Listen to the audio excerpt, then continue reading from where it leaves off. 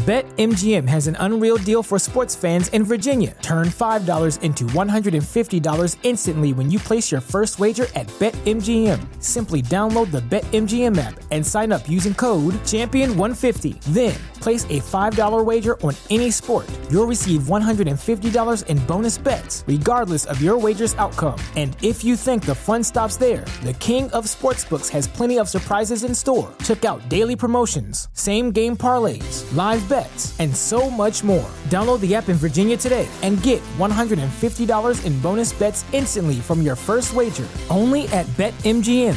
BetMGM and GameSense remind you to play responsibly. See BetMGM.com for terms. 21 plus only. Virginia only. New customer offer. Subject to eligibility requirements. Rewards are non-withdrawable bonus bets that expire in 7 days. Please gamble responsibly. Gambling problem? Call 1-800-GAMBLER. Promotional offer not available in Washington, D.C.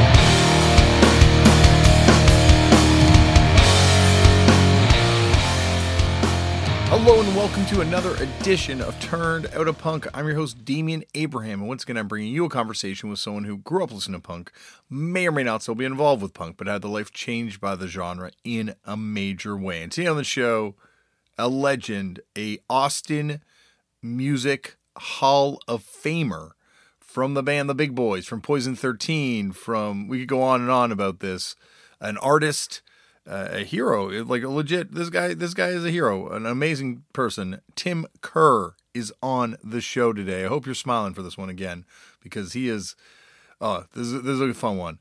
More on that in 1 second. But first, if you would like to get in touch with me, head over to the email address turnedoutapunkpodcast@gmail.com. That is run by my brother and show producer and guest booker extraordinaire, Tristan Abraham, and he will get the message to me. You can also find me on various forms of, well, actually just Twitter and Instagram at Left4Damien. If you want to support the show, the best way to support the show is by telling all your friends about it. You can also subscribe to it and rate it on iTunes. And thank you, huge thank you to everyone that does do that. It's very much appreciated. You can also head over to patreon.com/turnedoutofpunk. And once again, a huge thank you to all you people that do that. There's, videos of some of the episodes up there. There's footnotes. There's lost episodes and all sorts of things over there as well. And speaking of support, this show would not be possible without the support of the people at Vans who came aboard a couple of years ago and said, Damien, do what you do, just don't do it out of your own pocket. And they helped me cover the cost of doing this thing. And for that, I very much am in appreciation of them. And also, they're very nice to me. They have been very cool to me over the years. And one day I long to be at a House of Vans again. I was watching some House of Vans footage today of Superchunk playing with Keith Morris singing, and they were doing Black Flag songs, and then Superchunk did a Misfits cover. My God, those are some fun shows, those House of Vans shows. And they'll be back one day. Until then, though, you got me right here. Speaking of shows, the band I play in fucked up. We played a show. It was an outdoor show, a very fun time. Thank you to people that came out to that thing. It was a last minute, very much surprise kind of thing, because we had that tour that just didn't happen, and then we had that show in Chicago that just we didn't make it to, and at least we got to play while Jonah was here. And now Jonah, our drummer, has gone back to England, probably to produce more records and do that sort of thing, and we have gone back into hibernation again. But thank you for the people that came out to that show. Once again, we've got some records coming out. There is a Epics in Minutes reissue on vinyl. Finally, it's coming out on vinyl. It came out on vinyl before, on the incredible Get Better Records, and you can pre-order that now. I'm very excited to get that on 12-inch. It's the only record I ever kind of took a lead in fucked up as far as designing it, and yeah, I love the way it turned out. So I'm very excited to see it in LP format. There's also going to be a double LP of the single song Year of the Horse that Fucked Up did last year. and now it's finally coming out on Tank Crimes Records on our good buddy Scotty Karate's label. Find out more information over there. And finally, Fucked Up will be heading out on the road again, potentially, hopefully, yes, we are, definitely in January. And, everything we talk about now, it's like, yeah, sure, it's all happening. And it's going to be for the 10th anniversary of David Comes to Life, and I look forward to playing that record. And it's being reissued by Matador Records, so you can find out more information about getting a copy of that over at matadorrecords.com. And I think that is it for the plugs. On to the show. Today on the show, my buddy, the legend, Tim Kerr, is here. Tim is someone who, talk to anyone that knows this guy, and they will tell you what an inspirational force of nature he is.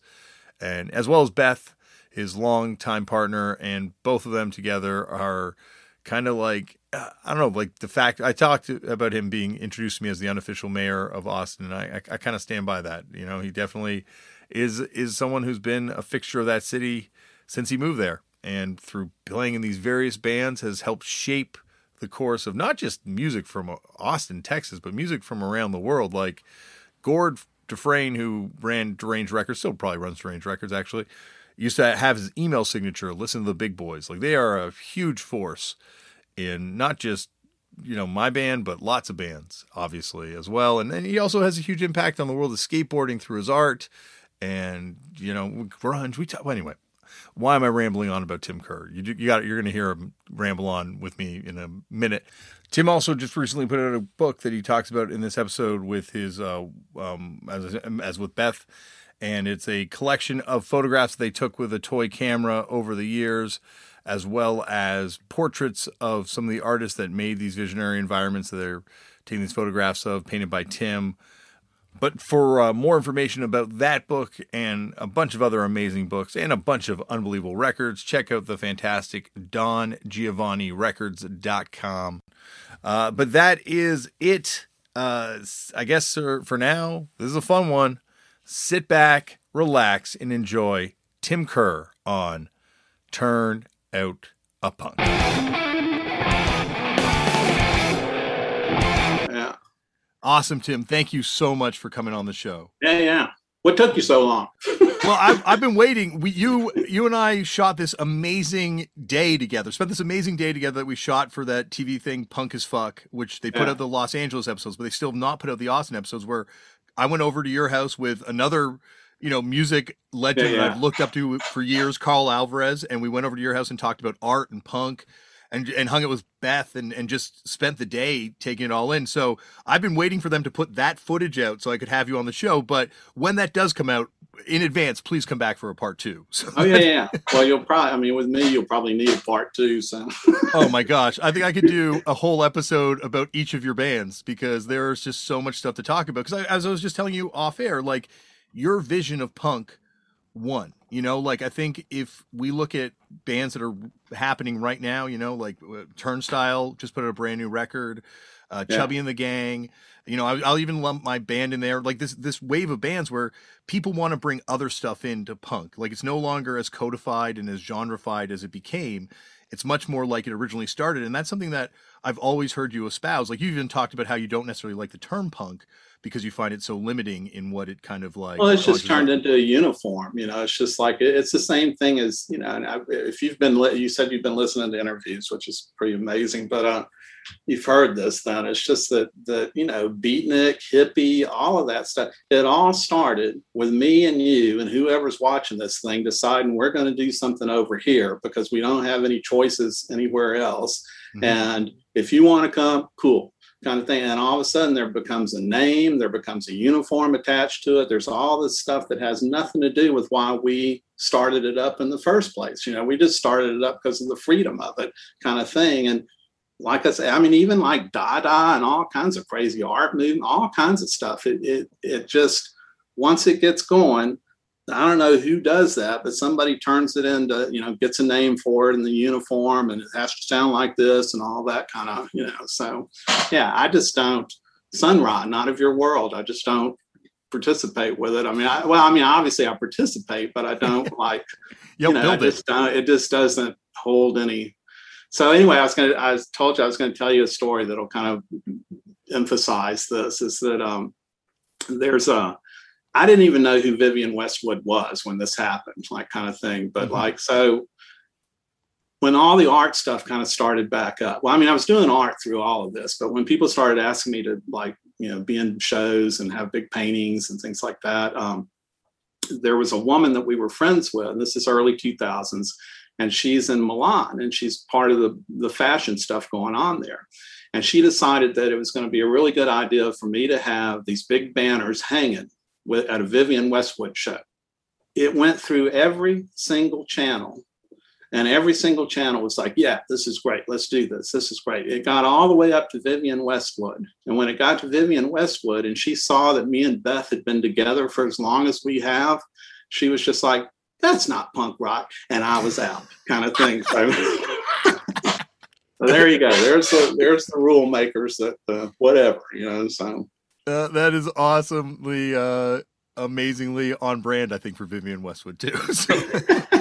It was funny because at the time when it first came up, I had to ask Beth who Vivienne Westwood was. I was just like, ooh, why does that name sound familiar? So it's just, oh yeah, I remember. So. Well, but whatever. I mean, it's just, Well, I got to start this off the way they all start off from there, Tim. How did you come across punk? Do you remember the first time you ever heard the word or heard? Yeah, because I had just graduated from college. I was in Austin, and I was working at a record store called Record Town, and records started coming in. And right at that same time, Sex Pistols played in San Antonio, and this club started up, Raoul's, and you started kind of seeing some people that just didn't look like anybody else, like walking around kind of thing. And it was like, oh yeah, here we go, here it comes kind of thing. And I, at the time, I mean, I'm still into all that stuff, but I was really into like soul and jazz and things like that and acoustic stuff. And so the music of it, like, I liked the Clash. I liked them a lot. I liked Wire, and I liked XTC a whole lot. Like but when all this stuff was coming in, it was all, it was imports. Like you had to, luckily I was working at the record store, so it didn't cost me as much, but it, would cost like 20 something bucks to get a record or whatever. So, so we finally, and we were all skating. So I grew up surfing, and so started skating in 74 when I came up here to go to school. And that was right when Urethane Wheels had come out.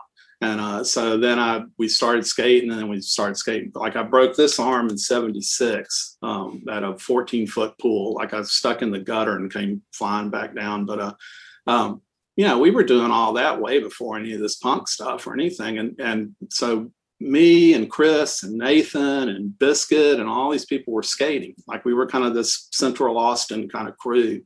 And Biscuit is 10 years older than me. So Biscuit was kind of already in with all the craziness in Austin, like the Cosmic Cowboy kind of type. I don't think he ever was that, but just that kind of, he was in the scene kind of type thing. And so his hair used to be down to his butt. I mean, it literally was all the way to, and then all of a sudden it's getting shorter and shorter, and then it's really short, while we're all skating. And so we ended up deciding to go to, we kept hearing about Raoul's, and these records are coming in. And a friend of mine had also bought a Jonathan Richman record. And I just remember he paid like 20, I don't remember. It was like a bunch. At that point in time, that was a bunch of money to be paying for a record, right? And I just remember that song, Rockin' Leprechaun. And he had that thing on, and I was just shaking my head, just like, going, you paid how much for this? And then just laughing like you're doing now, and just like, put that back on, kind of thing. And then and so we went to Raoul's, Beth and I think Chris went. Chris says he went. I can't really remember, but I think he went with us. And it was the Battle of the Bands, and it was Huns and Boy Problems and just all those Austin old school bands. And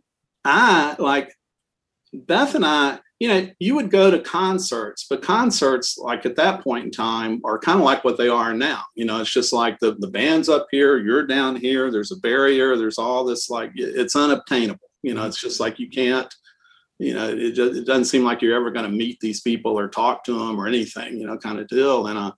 And we didn't really go to bars. Like we went to the Armadillo and saw shows, or we went to, like the basketball arena to see Humble Pie or something like that, kind of deal. And so we go into Raoul's, which was a bar, and I like, the music was secondary. What got me right off was the fact that like there wasn't a barrier anymore. Like the crowd was just as important as the band was. The crowd was on the stage, off the stage. People are yelling and heckling. The band's heckling back. Like all this stuff's going on. And hook, line, and sinker. I just thought this is the greatest thing ever. Like the idea that, come on, you can do this. Come on, kind of thing. And then, as we started going, I started realizing that most of these people are doing stuff. They were either in bands, or they're doing fanzines, or they're taking photos, or they're making posters. Because back then there was a lot of kind of art posters too. Like people would just put stuff up, that didn't have anything to do. Like we used to put up a bunch of stuff about frats all the time. Like something would come up in the paper about some idiot that ran his car into the frat house because he was drunk, or whatever. And the next morning I'd have posters up with pictures of the guy just going, look at this idiot. Like kind of, it was just fun. It was like, I don't know how to explain it. It was like totally freedom. There wasn't like a set, style that you had to do or be and stuff. And so after we went, Chris and I were out skating at Pflugerville. And this is probably 78 or something. And because I think that's about when it started in Austin, was around 78 and stuff. And we were out skating at Pflugerville and just laughing and talking about it and saying, let's see if we can, let's start a band and we'll play there once. Let's see if we can play there one time. We'll play at Raoul's, kind of deal. And Chris played guitar like Junkyard. I mean, that's basically what he Ted Nugent, AC/DC, that kind, which I heard, but it was like elevator music to me. Like I just didn't pay that much attention to it because I was more into this other kind of stuff. And I played guitar, but it was all super acoustic and real melancholy, like this new stuff is that's coming out, like kind of thing. And so we flipped a coin to see who was going to play bass, because we both played guitar, and I got guitar and he got bass. And I guarantee you probably wouldn't even be talking to me if it would have been the other way around, because it would have just not been the same band at all. It would have been a totally different thing. So, and then I think Chris, he says he went to Joseph and asked him, like, well, what does it take to play here? And Joseph said, well, when do you want to play? Kind of type thing. And so that's how it kind of started. And we asked Biscuit to sing, and we asked Steve to drum. It was all skaters, like which wasn't really part of that crowd at the time, because the crowd at that time was more like RTF students and art students and things like that. And it wasn't all ages, but definitely there was a couple of underage kids that would get in, kind of thing. And so it was kind of a whole different thing. So to have, here comes this crew of skaters, and the only thing that we really have that ties in with all of them is Biscuit, because Biscuit had been going and he already knew Gary Floyd and all these different people that were there and stuff. So, but that was pretty much it. And the first show was, it wasn't at Raoul's. It was at this place called the Fur Vault. It was the Vault, and it was, but it was a big fur vault. It was like upstairs, and I'm sure it was like the most dangerous, because it literally had a big safe door that you went in and out of, kind of thing, to go down these rickety stairs. And then it's like got all that foam in there or whatever, for the asbestos. Yeah. And there was somebody, they knew that Biscuit was going to be singing. So they knew something was getting ready to happen. And they were asking, hey, do you want to play this party? And I think we'd practiced once, or maybe we might've practiced twice or something. And I basically was saying, well, sure, like what, and well, what's your name, kind of thing. And at the time, I think we had 3 different names, but I don't remember what the other 2 were now at all. But I just remembered Big Boys at the time when I said it on the phone, and I said Big Boys to the guy. And then I remember that night, Beth and I were coming back from a movie on the Drag, and the Drag was kind of the college, strip. You've probably seen it, where all the posters were and all that. Yeah. And we see this poster, and it's the classic, 15 bands, kind of type thing. And just, which back then, that's kind of what was going on. There was all these different bands, and Beth's looking at it, and she sees Big Boys. And she's like, shit, somebody's got the name. And I was like, oh shit. And I was like, oh, wait a minute, that's us. Oh my God, we're playing Friday. Oh my God, kind of thing. So we had to go back and practice again. And that was the first show. And I think we did 5 songs. I think it was 5 songs. And then they made us do the 5 songs again, kind of thing. So, it's amazing how, like you mentioned you guys being kind of separate from punk rock. Like, what was the music that was associated with skateboarding back then? Because, like, in Dog Town and the Z-Boys, they talk about Black Sabbath and all these kind of things. Yeah, Ted Nugent, Black Sabbath, all that kind of stuff. But when we skated, we'd have on Ohio Players, all the old Cameo stuff. Like, we just have a whole bunch of funk on and stuff. And that's how come we ended up playing it, was because it wasn't, I remember when we first went to LA, like once it started kind of getting bigger and you were in fanzines and all this kind of stuff, because the actual first trip to California, we played in San Francisco. 3 people were there. It was us and then the other band, right? And then I think Mofo was there, and I can't remember the guy, whoever we were staying with was there. It was a place in the Tenderloin. And literally the first band played. They left saying tourists go home, and it was us playing to Mofo and the friend we were staying with and stuff. So that was the first. But then once it started showing up in Flipside, and all of a sudden you had skate rock and all this kind of thing, it got kind of bigger, and we'd get interviewed, and it was almost like people thought we sat around at a table and stuff. You're going to see cats all the time. Oh, it's okay. Love cats on the show. It's almost like they thought we sat around at a table thinking like, well, what can we do that's going to be different? We're going to do something. Let's play funk. No, it's what you originally were talking about. There's no rules to this. You do the stuff you like and we all loved funk and soul. So we played funk and soul, kind of thing. And so we were doing that too. So when Kathy Valentine was on the show, she talked about ZZ Top and kind of like how it's kind of hard to appreciate ZZ Top's place outside of Texas, but that ZZ Top was almost like a Ramones type band for kids, like where this was like a local band that was doing it and kind of showing kids that like, yeah, you can do this too. Were they on your radar at all, or? Yeah, but at the same time, like, once again, that wasn't my radar. Like, I was listening to Burt Yatch and John Renbourn and just all this other kind of John Martin stuff and everything. And then here came punk. Like, we went to that great big huge UT stadium show where ZZ Top played and Santana and all that. They tore up the football field and the whole, it's like some big legend down here now. They had we were there, on stage, right? They had animals on stage or something. Maybe, I can't remember, but the funny thing about ZZ Top, like, I never have ever met them. I've heard they're really super great, nice guys and all that and stuff. And but the funny thing about them was we would hear stories that, like, okay, there was Raul's. And then it kind of started going, and the Texans started writing about it a bunch and different people. And so the people that were in kind of the old hippie bands and stuff were getting mad because the punk rock stuff was getting more press, because the Huns got arrested and that was in Rolling Stone and you saw all this kind of crazy shit. And so you started seeing other clubs kind of opening up, to have this stuff. And it was right when, when it first started, new wave, it was all the same thing. It was just the weirdos all together playing, and you could easily be playing with a rockabilly band and then a synthesizer band. And then it was just the people that didn't fit into anything else were all new wave punk rocks, what I guess they thought, kind of deal. So other places started opening up, and there was a place called Duke's Royal Coach Inn that was on Congress downtown.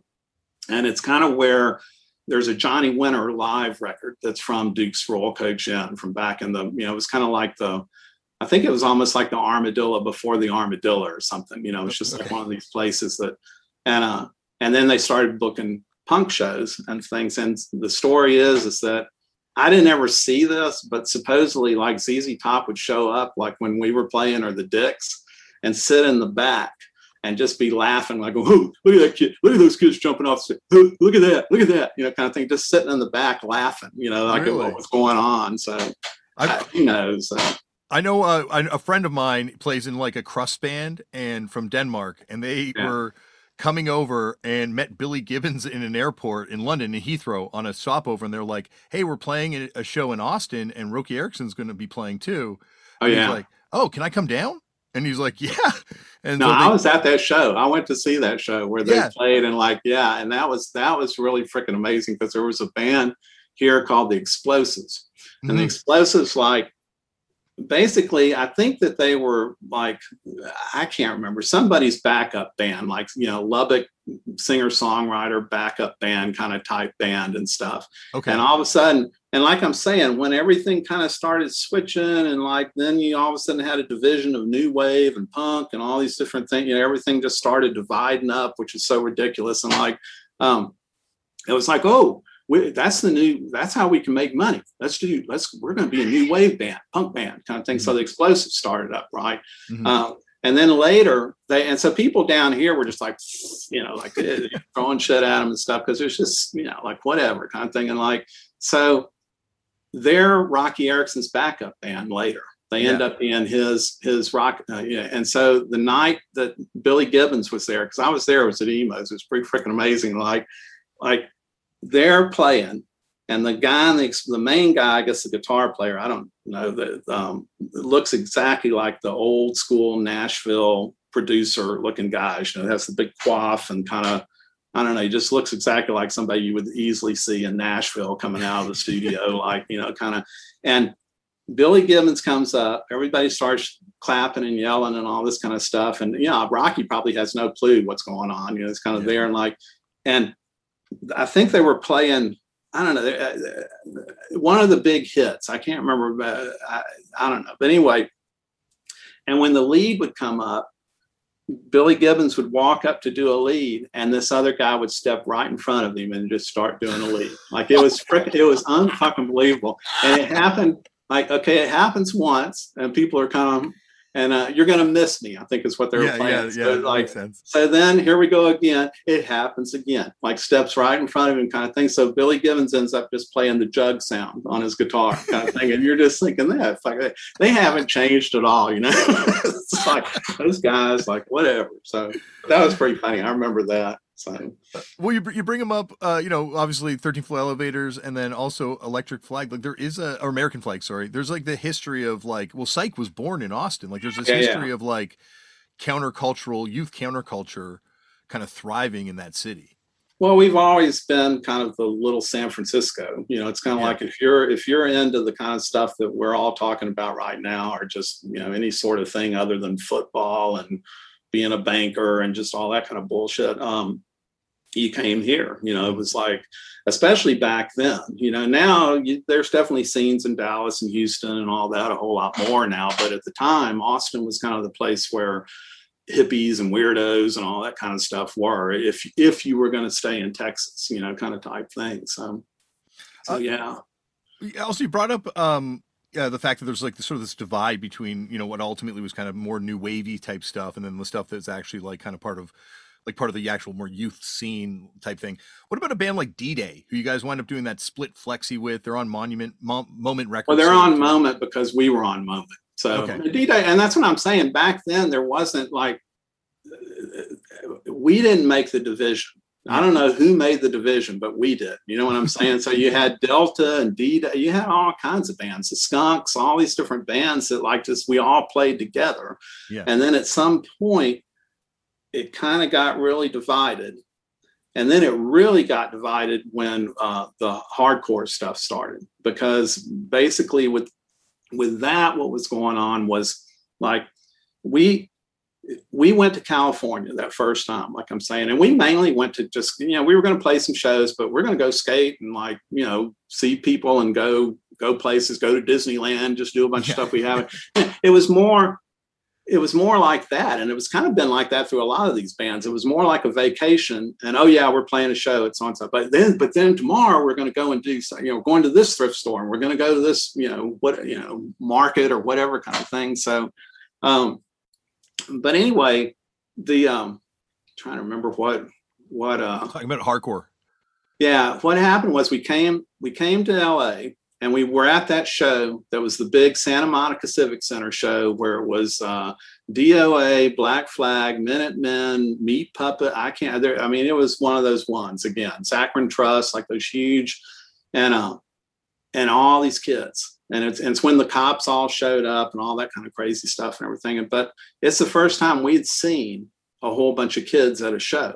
And it's the first time we saw all that kind of stuff going on, and kilts and all this, this craziness that nobody had seen that at home.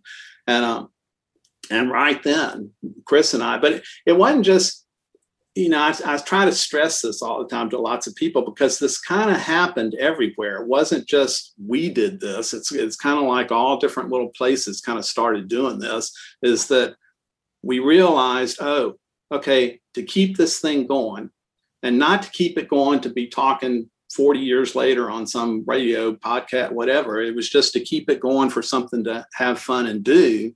We need to get kids. We need to get kids to come to this, because they're not playing any of this on the radio. There's nothing really being written about any of this stuff. If you're in high school or junior high or whatever, you don't have a clue about this stuff back then. It's probably hard for people now to even imagine that it was like that, but it just was. It's just like there was just a small little group, a handful of kids that might know about this stuff, and that was it, kind of thing. So we made a point of, when we came back home, of starting to look for places where it would be all ages. And we started flyering high schools. We would go to the parking lots at night and flyer the cars, and just, and started putting on shows where kids could come, kind of thing.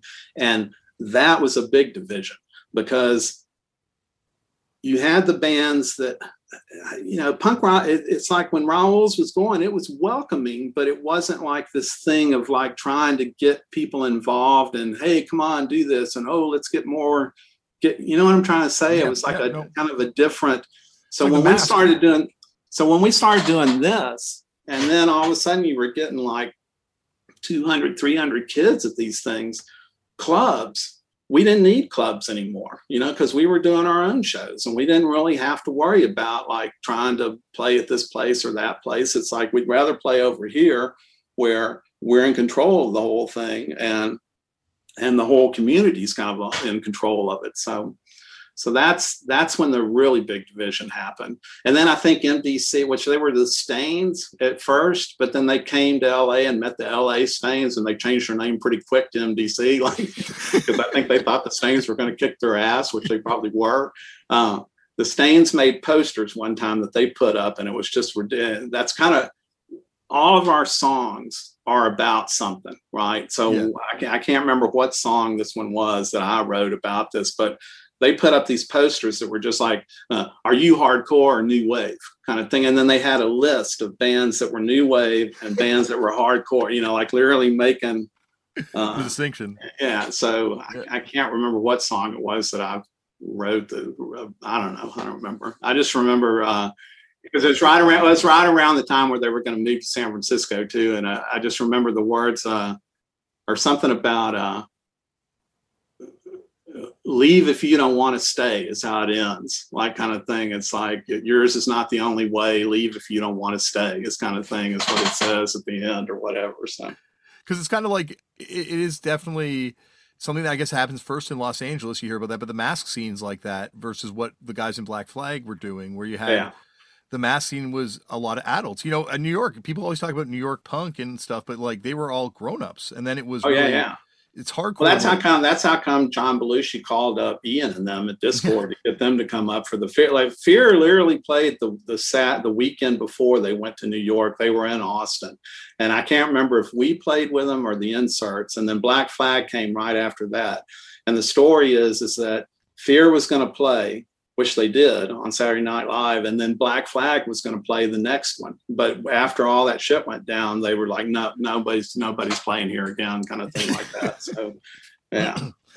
Brandon was just on the show and says that he's the guy that knocked over the camera during the dress rehearsrsal that caused the damage to the thing. Yeah, it's funny because Beth and I, like, by now, once again, it's just like skating. It's hard for people to comprehend that back then people could not comprehend this shit at all, period. Like when I broke this arm in 76, every single one of those doctors was just like, so you were skating on the sidewalk and you fell into the pool? And it's like, no, we're kind of, like they just couldn't, And the same thing with this, like if especially the hardcore shows, pretty much all the way up until probably about 85 or so, if you knew, you knew. That's the only way. Like there wasn't anything other than the fanzines and stuff like that. But I'm saying, like, you didn't see it on TV or anything. So I just remember, like, it was on Halloween night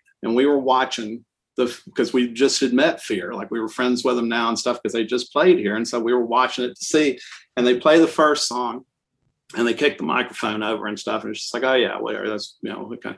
And then when it came on again, we hadn't met Ian. We hadn't met any of them yet, kind of thing. But so I didn't really recognize anybody at first. Now I know pretty much everybody in that freaking crowd, kind of, because they all stayed here and like all this kind of, but at the time, Beth and I are watching it, it comes back on. And I just remember seeing this kid coming across, and I thought, okay, what's going on now, kind of thing. And here we go. And they went into the thing, and it was just everybody, for us, it was, we see this all, every night we're out watching all these bands and seeing this. But for most of America, this was probably just like, what in the hell, like, it'll be terrifying. And here what happened was they did one song, they went into the second song, and it sounded like it was John, but it sounds like he says, New York sucks, fuck something, I don't know what. And then it just kind of, they started into the saxophone thing and then they cut it. And here what happened was all of a sudden Kill Your Landlord comes on, that skit. But there's no laughing behind it or anything. There's just the film. So it was really odd kind of thing. And then they put something else on, and then commercials start coming on because there's still 10 minutes left of the show probably, kind of thing. And it literally goes through all these commercials and then goes into stuff where it's like Austin, just these local kind of, and we're all like, what the hell happened? Like, oh my God, like kind of, like, and so then the next day you see in the paper, there's like, oh, there was a riot and they tore up all these cameras and all this kind of stuff. And then we found out later that really all that happened was one of them tripped over a cord and unplugged the camera. That's all that really happened. Nobody broke anything or anything, but it freaked. Like Ian says that John Belushi called him and said, bring them. And so Corey and all of them, they got a bunch of the Detroit crew to come and stuff. And basically, John Belushi was going to come out and skank with all of them, kind of thing. That was going to be part of it, right? That would have been amazing. So he had told them, like, okay, look, when we do the sound check, do a little bit of it, but don't do what y'all normally do, because at the time, New York I think Kraut was going, but they didn't really have a scene like this in New York at that point in time. So, when it started, it freaked all the camera people out and everything. And that's why all the stuff and Ian said they wouldn't let them go back into the green room and get their shit or anything. It was just like, get the hell out of here. Just like, but the best part of this story is that, okay, that was Halloween. So here comes Thanksgiving, right? And we go back down because Beth and I are both from the Gulf Coast, like this little town on the Gulf Coast. And we go home for the holidays for Thanksgiving, right? And I walk in, it's probably about 7:30, 8 o'clock at night.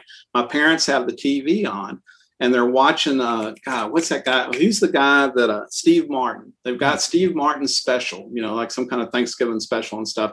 And it's over. Like it's him telling everybody, oh, thank you. And thanks so much. And I want to thank John Belushi for being on the show.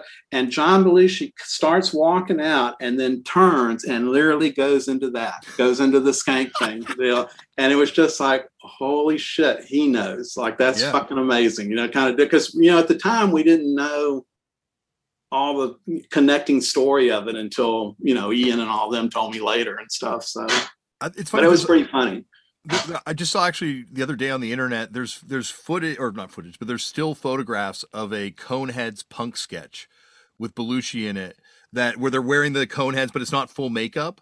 And it only apparently went to dress, and they cut it from the show. But apparently there's and they had a punk band, the Coneheads, with Belushi on drums in that sketch. Oh, that's pretty funny. Yeah, because he was going to DC a bunch, supposedly, and seeing the stuff and everything. So we played in the Dead Boys too, right? When after Johnny Blitz got maybe stabbed. I don't know. Yeah, I don't know. Maybe he filled in on a couple shows. I think there's definitely photos of that happening at one point. So, but it's amazing. When you talk about Ian, that's the same story with them. Going to Los Angeles, with Teen Idols and seeing what was happening in LA and then bringing that back to DC. And that's how all that stuff kind of comes to the East Coast. You know, it's very similar. Like obviously it's taken up differently, but it's the same sort of thing, I guess, with you guys. Like it seems like it's going to Los Angeles, seeing the direction that things were going with these younger people, and this is where the energy is, and just sort of taking it from the place. Well, I'd say, yeah, halfway. I think it's a combination of both, because it's a combination of that, the bands that did go to LA,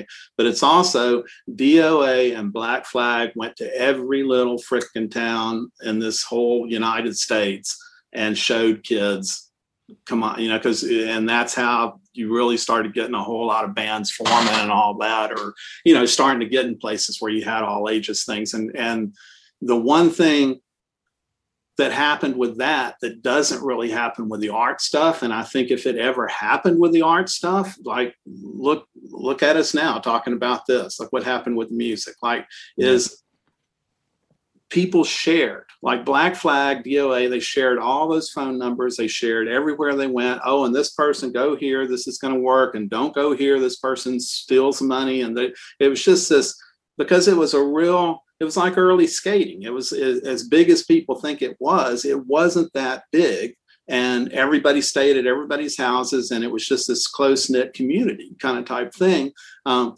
Art, everybody holds their cards so freaking close because they're so worried that, like, oh, well, if I get Damien on this show with me, the people are going to write about him, and they're not going to write. I don't know what's going on, but nobody. They don't have like me and Rich do, where you have a friends wall where it's just, oh, you do art? Cool. Put something up, kind of, it's just, and if that could happen where people would start sharing stuff and people would just start doing shows somewhere else, like art shows, like, oh, well, I've got a garage, you can come here and do this.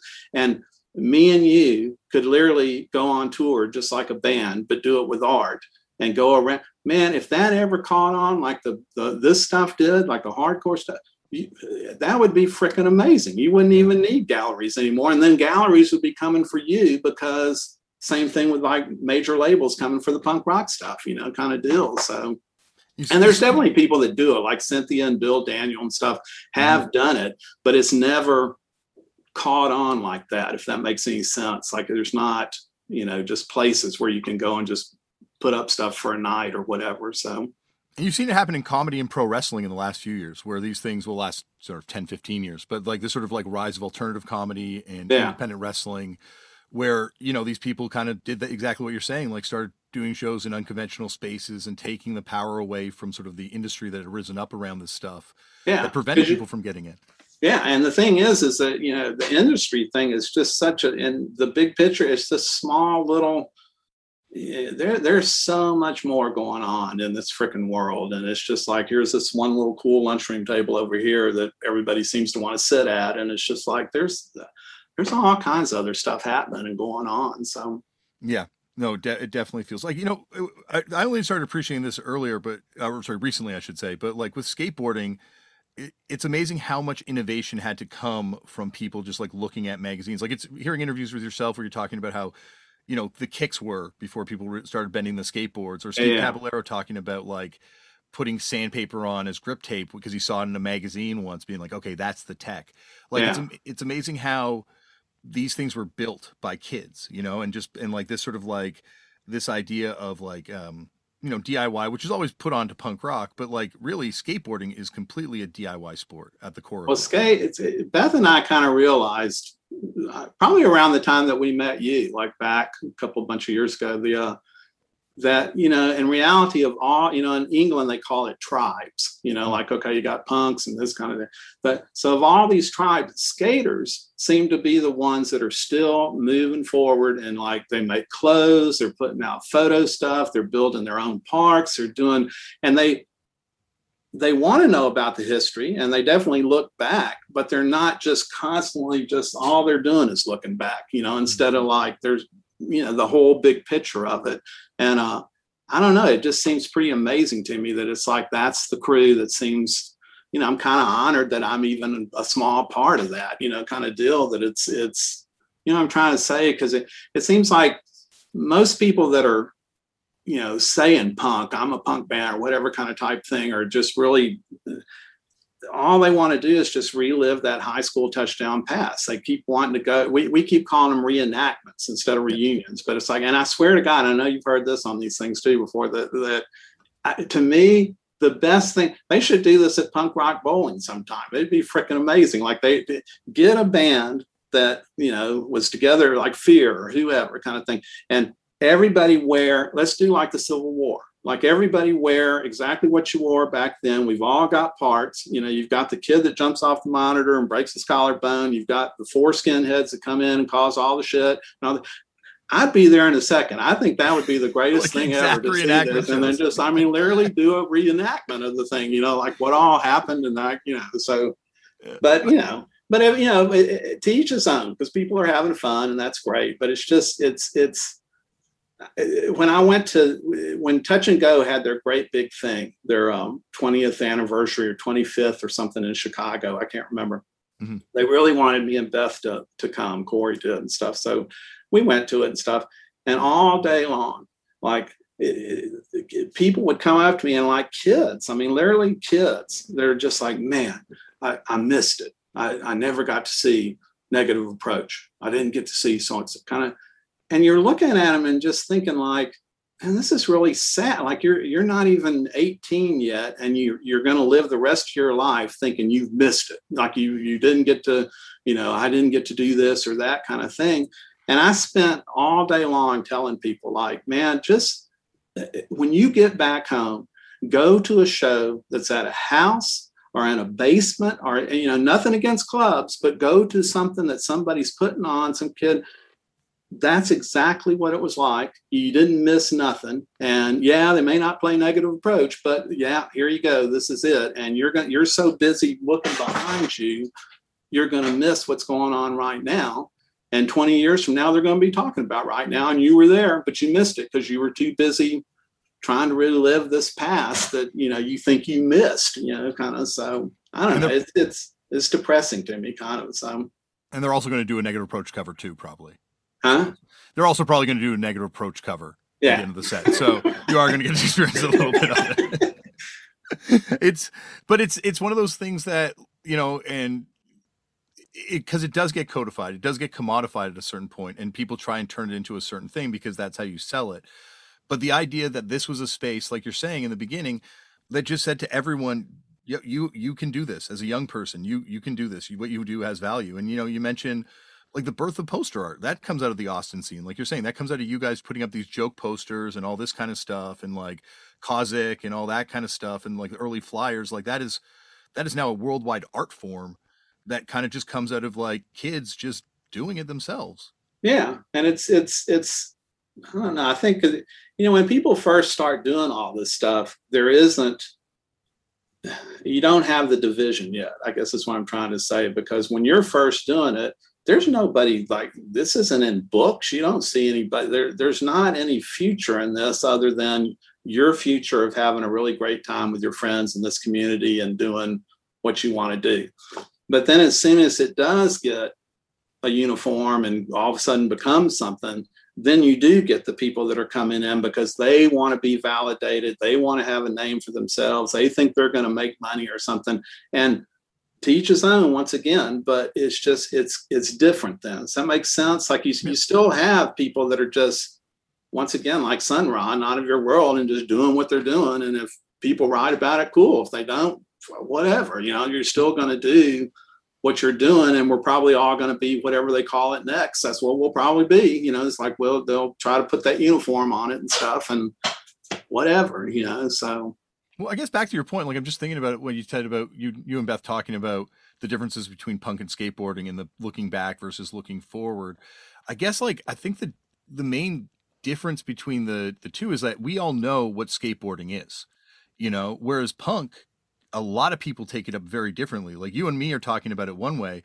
I'll have someone else on this podcast and they'll completely disagree with the way you and I think about it. Like they'll be like, no, it's not this at all.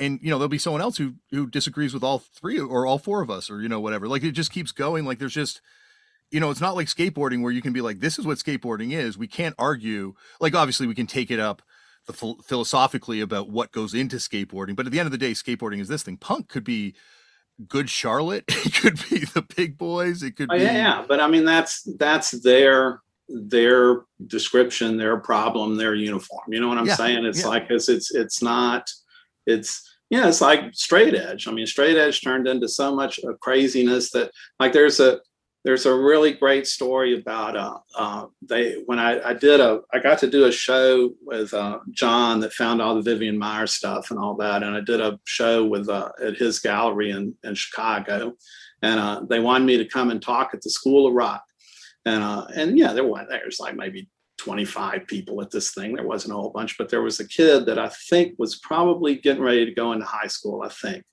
and this once again will be a good example of what we. Trying to, maybe this will flip a switch to one of these listeners, or it'll sink in and they'll kind of realize what's going on. And he was real concerned about telling his friends that he was straight edge. So he was asking me about it. And I said, well, are you happy? And the kids, you could see the people in the crowd kind of like, okay, where is this going? You know, kind of thing, trying to figure out. And he's like, yeah. And I said, well, then why? And he's like, and I said, well, because as soon as you put a name on it, somebody in that room is going to be giddy, you know, kind of thing. And it's like, why? Hang on here. And that's literally what I did. I was like, hang on here, kind of thing. I said, look, when I was in high school from 70 to 74, I didn't do drugs. I didn't drink. What was I? They didn't have straight edge back then. So what'd you call me? What was I? Kind of thing. Beam, you saw the light bulbs going off, and people realizing, oh yeah, I get. And the kid ended up coming up and giving me a hug and stuff, and it was just like that. Does that make sense? I don't even know if that's answering your question, but it's just. And also, it's interesting. Like, you know, there's I can't think of Far From Breaking, who ultimately all were not very far from breaking their straight edge in the end. Like, Austin seems like a city where there wasn't, and that never caught on. You know, like there's never. Well, you had people that were definitely straight edge, stuff, but it was always, Austin was. I mean, Texas in general, which Texas right now is super embarrassing with all the bullshit that's going on with Abbott and all that stuff. But like, we never really had a set, you know, style or something. I mean, it was just kind of all over the map. So you would have somebody that was really into mod stuff, and then would have a kilt on too, or something. It was just whatever you liked, which is what it should be. You know, it's your interpretation of your creative freedom and celebration of your self-expression kind of type thing. And that's why you had us who didn't sound like the Dicks, who didn't sound like Butthole Surfers, who didn't sound like Really Red, who didn't sound, it was just, you know, and I just remember like after a couple of the different tours, you would go places and people were just like, you guys are hardcore? This is hardcore? Kind of thing. It's like, yeah, you know what kind of, you know, so we didn't really, there really wasn't a set thing here, you know, kind of deal, other than just trying to get kids involved and you know, there's another, this is kind of on the subject, but off the subject, but at some point, if you ask, I'm sure you've been, because I saw all the different people you've talked to, which is pretty freaking amazing, like all the different people, but, usually if you ask Corey or Ian or a bunch of these people, they're all going to tell you 84, 85 is when things kind of went a different direction. And that's not, you know, for better or worse, it's just a fact. Mm-hmm. And thinking about it, you realize what's going on, at least in Austin, and I have a feeling it's kind of everywhere, is that like, okay, we start putting on these shows, there's nothing like this happening for kids at all. These kids, it's a special thing. And it's like a kind of a community of people, and we're all trying to keep this going and stuff. Second generation of kids, same sort of thing. Third generation of kids, when you hit about 84, 85, they have this every freaking weekend. They just come with their little set, 2 or 3 friends. They don't come as this big group anymore. It's not, everybody's kind of separated. That's why you had all the skinheads taking over shit, where like, you know, once again, 4 skinheads could come in and there'd be 300 people here and they're controlling the show, you know, which is back, that didn't happen, you know, because it was like everybody bounded together as a community. And you had, you know, kids that were just like, oh, well, punk rock means that I'm not supposed to listen or, you know, take any direction from anybody. I'm punk rock. Fuck you. You tell me don't tear up the bathroom, I'm going to tear up the bathroom because I'm punk rock, you know, kind of just, so things just, and right after that, it kind of started turning back into shows instead of being this kind of I think that's why I'm sure you guys, us, most bands love playing house shows and things like that more so than playing clubs, because of what I'm talking about. It's literally turned back into what it was before punk rock started. Like there's you go to shows, you pay your money, you do this. There's a barrier. There's all this, for the most part. Obviously, there's stuff going on that's not like that, but you know what I'm saying. For the most part, it's turned back into that. So, well, that's what I love about punk, because when it does turn into that, as the 90s happen and, post Nirvana, post Green Day, this explosion and these shows become concerts, huge concerts. There's also the rise of like, the Timmy Hefner's type scene, like the DIY basement scene. It seems like just when things get huge, there's a new scene that's like, no, fuck you. It's not about that. And they start building up their own basement scene again. I think that's what makes punk to me so unique. Like, even though there's very regressive aspects of it, but at the same time, it's always constantly renewing, because it's always a space that says, look, 17-year-old kids made some of the greatest music ever. You can do this. And there's very few genres. And I think, but the deal is, I think that it's not necessarily, being as old as I am, you see the cycle. Like you see the stuff keep coming back. And that's it. Because like, once again, now we've got lots of punk kids that look just like when we were making fun of the hippie kids, kind of type thing, that are just literally have that complete cartoon costume on, like this is punk, kind of thing. And it's like, but I think a lot of the kids that whatever they're going to call it next, those kids are trying to get away from punk. You know what I'm trying to say? They're trying, I mean, it's that DIY idea of I'm going to do what I want to do, which is what punk was. That's what hippie was. That's what, once again, all those things. Is that making sense? So it's not so much that you're looking back at punk. It's more like you just, I want to do this. I can't do it here, here, or here. I'm going to do it over here. And all of a sudden, here we go. And you get other people that are now, ooh, I want to do that too. I'm going to make a band. And you get a scene, and then you get a name, and you just, all this stuff starts up again. So yeah, and that to me what punk is. It's not a defined sound. It's a bunch of kids being like, okay, well, screw you. I'm going to do it over here and do it like this. And that's what just keeps perennially happening, And I think eventually, like now, I'm not this person, but at one point I was that person in punk that looked at the bands, kind of the generation before me, and be like, well, screw you. I'm not going to do it like that. I'm going to do it like this, and did house shows. And that's why I'm saying, like you said before, you've seen me. I don't really, the punk thing I kind of shy away from now, is because to me, that's not punk. That's DIY. And punk was something that came from DIY, and whatever all this other stuff happens is coming from DIY. It's not necessarily coming from punk. It's coming from, because punk now has boundaries and barriers, and what people are trying to do now is trying to get away from having any kind of boundary or barrier on them. So to me, that's the only difference between what me and you are saying. Is, to me, it's like, no, it's coming from DIY. It's not coming from punk. So, Yeah, no, I think the thing is also it's hard to, I think look where it's come and where it's at now, and see how it still relates to what it was.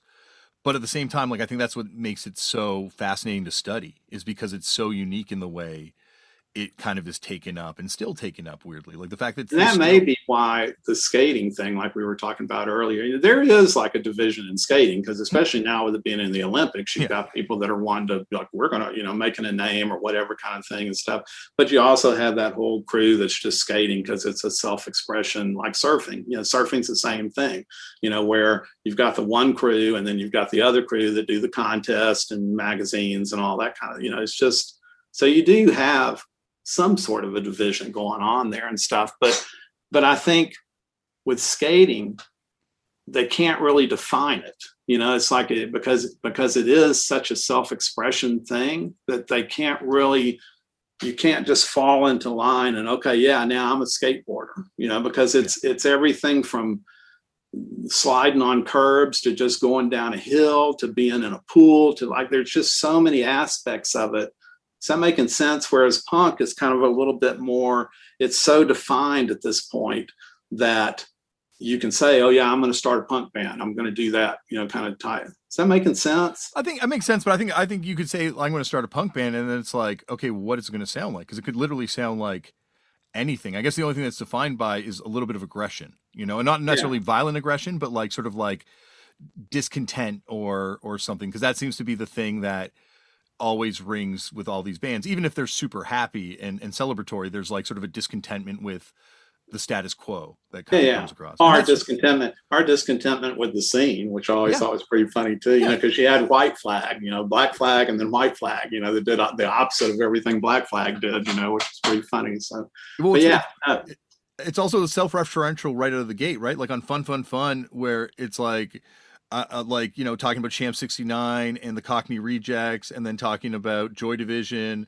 and Public Image, it references itself, like the, what is it? Pillsbury Hardcore has that song, Let Me Come Over and See Your Record Collection. Yeah. It's very much like, that's what I think it's very interesting, because it's so self-aware. It's painfully self-aware at times, punk rock, which also makes it so interesting, because so much of rock and roll is about a complete lack of self-awareness. Yeah.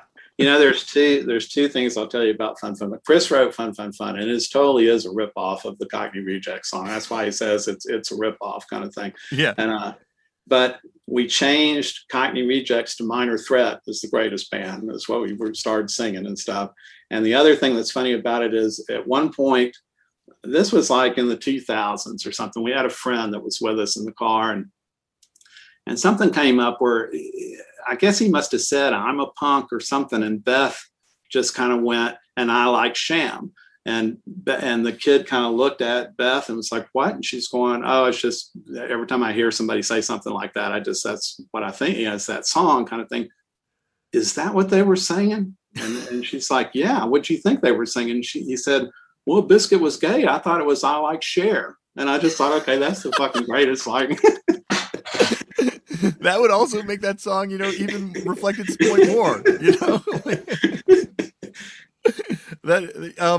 But one thing I did want to talk to you about in regards to that sort of, vision of music, like, where did that kind of come from? Is that just like the fact that you guys are all coming from different points to punk rock? Like, is that you're bringing it into that, or is that like a conscious thing to play all different types of music?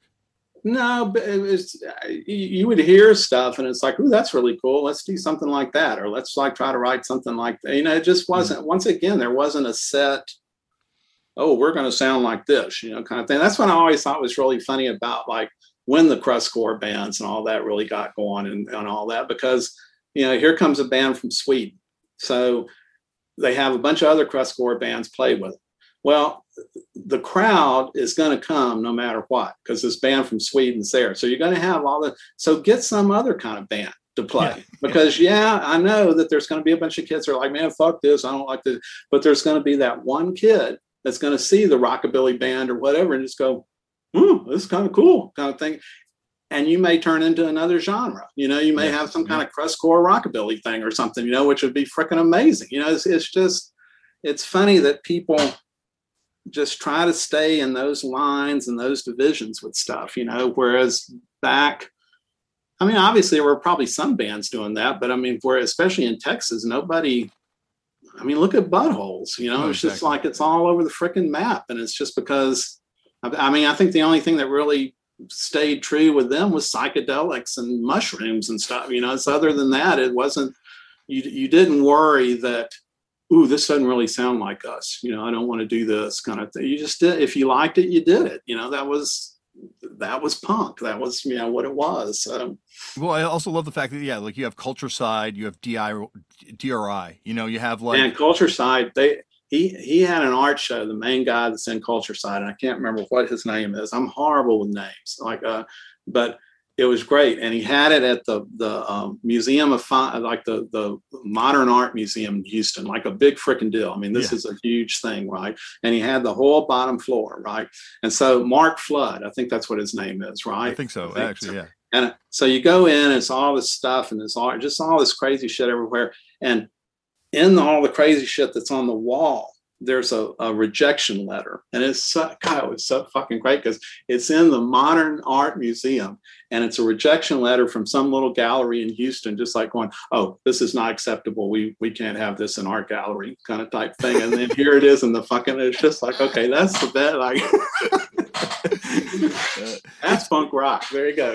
Yeah, it's funny you bring up 84, 85, and like talking to the Dino Jr. guys, they say it's when every band tried to start sounding like Minor Threat. Like the impact of Minor Threat getting popular, where all the bands were like, "This is what we sound like." That's why Lou Barlow is very vocal about not liking Committed for Life by 7 Seconds, because he feels like that's when they decided to start sounding like Minor Threat. I disagree. I love that record, but he is very adamant about that being like a big turnoff for him and those guys, you know. And I think it's funny, like how that's when it starts getting codified. It's not Minor Threat's fault, obviously, and even ultimately they reject that at a certain point.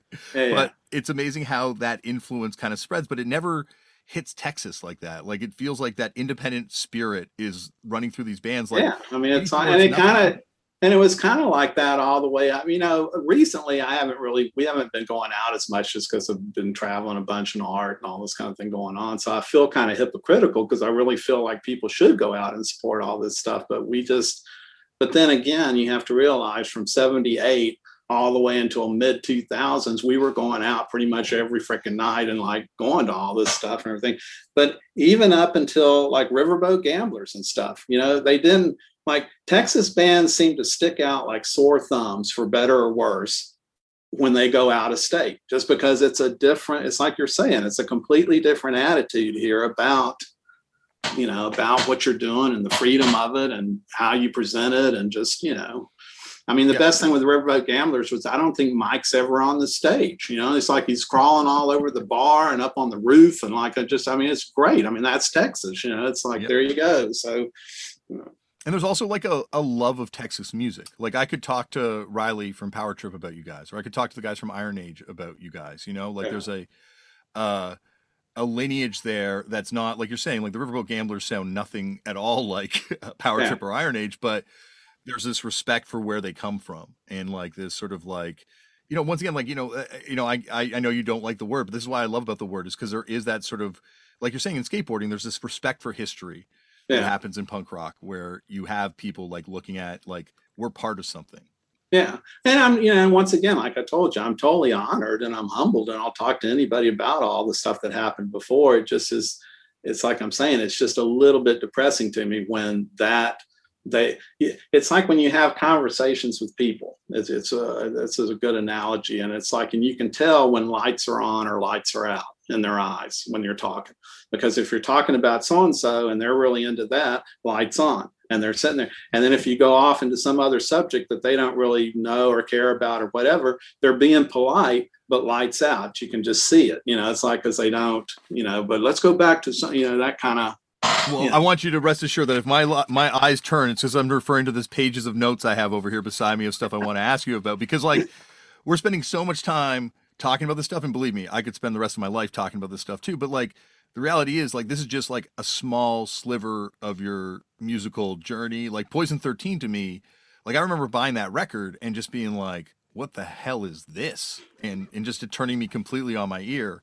And yeah, like I could also spend like hours talking about that too. But I think like that transition and the fact that, you know, you're constantly making those transitions to these different sort of like different ways of taking the music up is fascinating to me. And that's why it's going back to you asking why did the big boys do this, that, or the other style wise. It's just, it's all coming from the same place. So to me, it all totally makes sense. Like, you know, Big Boys, Poison 13, Bad Mother Goose, Jack of all those bands, there's a line running through it all. It doesn't, it was not me like going, okay, well, I did that, so now I want to do something different. No, it's just that, like, you know, by the time it hit Lord High Fixers, I was so into free jazz and stuff that we started bringing that in. You know, we started bringing more of that in and having Ken Vandermark play, and just because there's no rule.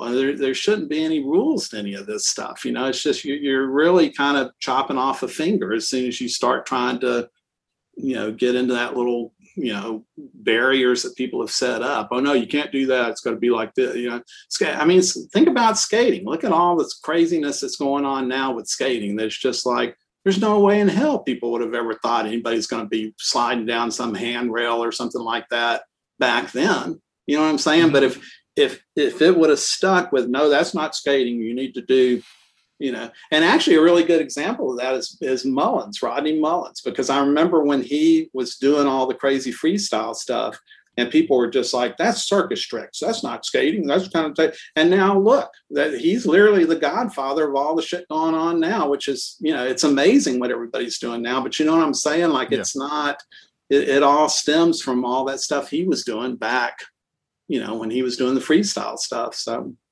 I heard you talk about the fact that there used to be like a real division, like obviously now and they're still like, they're not the same, obviously, but there's like a kind of like less a division between BMX and skateboarding. But I heard you talked about the fact that it used to be kind of like gang warfare at times. And Steve talked about it too when he was on the show in California. It's interesting how there was such an intense divide, almost like I guess rollerblading. Well, I mean, it wasn't like anybody's going to fight, but it's just like there just wasn't, the two worlds did not meet. It was like completely, it's almost like in a different way because they aren't yelling at us and stuff like that. But like, I always thought it was really funny with the hippie crew because the old hippies who their whole, philosophy was like, oh, everybody do what you want to do. And let's all dress like we want to dress. They were the most vocal about punk rock. I mean, it was freaking amazing. Like they were so fucking pissed off about this new thing coming. Like it was just, and I remember there was a time where in front of the Ritz, Biscuit was outside because he was friends with a lot of the old poster makers from the 60s shows and all that. And he's with that guy. I can't remember what this guy's name is, but the guy that did that really famous, the armadillo coming out of BB King, painting of that, kind of deal. And it was great. They're standing in front of the Ritz and that guy, his veins are sticking out of his neck. I mean, he is just screaming at Biscuit and just like, you've ruined it. You've ruined Austin. You've ruined it kind of thing. And Biscuit's being super calm, just looking at him going, it's still art. It's still art kind of thing, you've ruined it. You've completely ruined Austin, kind of, it's just so the BMX stuff, it wasn't that intense, but it just wasn't, it's like that's probably the story you heard when I first met Matt, it's like, I didn't have a clue who this guy was, just because I didn't ride a bike. I didn't know anything about BMX people and stuff, so when I first met Matt, I didn't know. And then, he's going off about bands that I was in and just, telling me about Jeff Phillips and all this kind of stuff, which was great. I was super honored and all this kind of thing. But when I went home from DC, because we were at Ian's 50th birthday party, when we came home from DC, we watched that thing on Netflix about him. And it was just like, holy shit, this is like, So it just wasn't, it's the same sort. The other thing that's funny about skating too, is like at some point, like, for the longest time, skaters seemed to be more my size. So you didn't have like these tall, kind of like fashion looking guys and all these really, I mean, the only tall people that were really skating was like some of the Texas guys like Jeff Phillips and Craig and stuff like that were kind of these big, tall guys, And then I don't know, something happened like in the early 2000s, I guess, kind of thing where it switched and all of a sudden these skaters are like these really tall, like it's the vitamins. It's those, I look at my kids now and I'm like, oh my gosh, I'm going to be dwarfed by these there's kids. You keep bringing Cab up. There's a funny story. I don't think I've ever told this one just because I don't know how he's going to take this, but like, and we're, I don't know him, but we're friends and, kind of back and forth. He brought you up on the show. So, and he's a nice guy and stuff and all that. But I just remember one of the first times I really met him was like, I don't know. Have you heard this story yet or not? Like we were playing, it was during the skate rock shows. And what had happened was the week before these things started, Ian and his brother Alec were doing kind of an on the road trip. They were just kind of going across America and they came and stayed here for like a week, with me and Beth and stuff, because we've been family for a long time. And so, we're going to LA and we're going to be playing at I think it might have been the Starwood or something was the place in LA. And then we played in San Francisco and stuff. And we're going to play and we'll put you on list if you want to come and, just let me know and kind of thing. So we leave the next weekend to go to this show, right? So, and it was right when breakdancing had gotten everybody was trying to break dance, like especially all the skaters were all trying to figure out how to break dance and stuff and everything. So it was sound check. And I was sitting on the stage and I'm watching people breakdancing, like trying to do it and stuff. And Cab is sitting not right next to me, but he's, probably about 2 people down or 1 or something, because it's just me and him and maybe somebody else a little further down. And I look over and realize that it's Cab, so it's like, oh, hey, how you doing kind of thing. I'm just not going to say anything, doesn't just not being like, fuck you, but he's just not even, ignoring kind of type thing. Yeah. So whatever, kind of.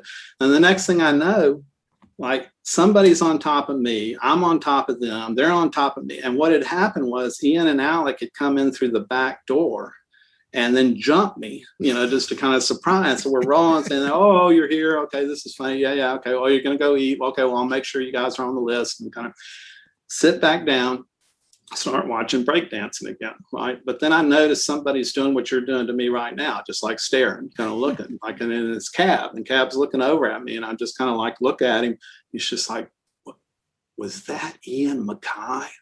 And I'm just like, yeah, kind of things. Do you know him? And I'm like, yeah, like that. And it's like, okay, now he wants to talk,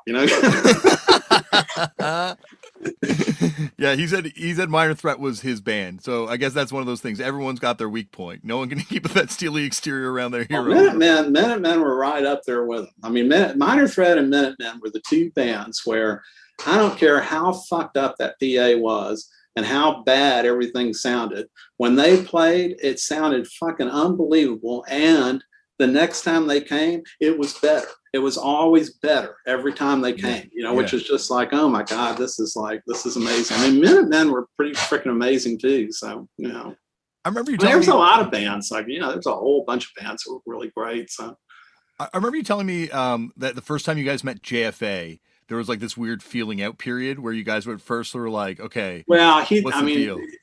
And since then he's told, like, that, how we've been doing that thing at the school, like, you need to come to that one of those times. I'd love to. COVID's over, so you can be part of this whole thing and stuff. But he they had an art. They started now, like, I've done it for the last 10 years. It's Eric, and they do it at God, what's the name of that elementary school? I'm gonna have Alzheimer's so bad when I get old, I swear to God. I can put in the intro.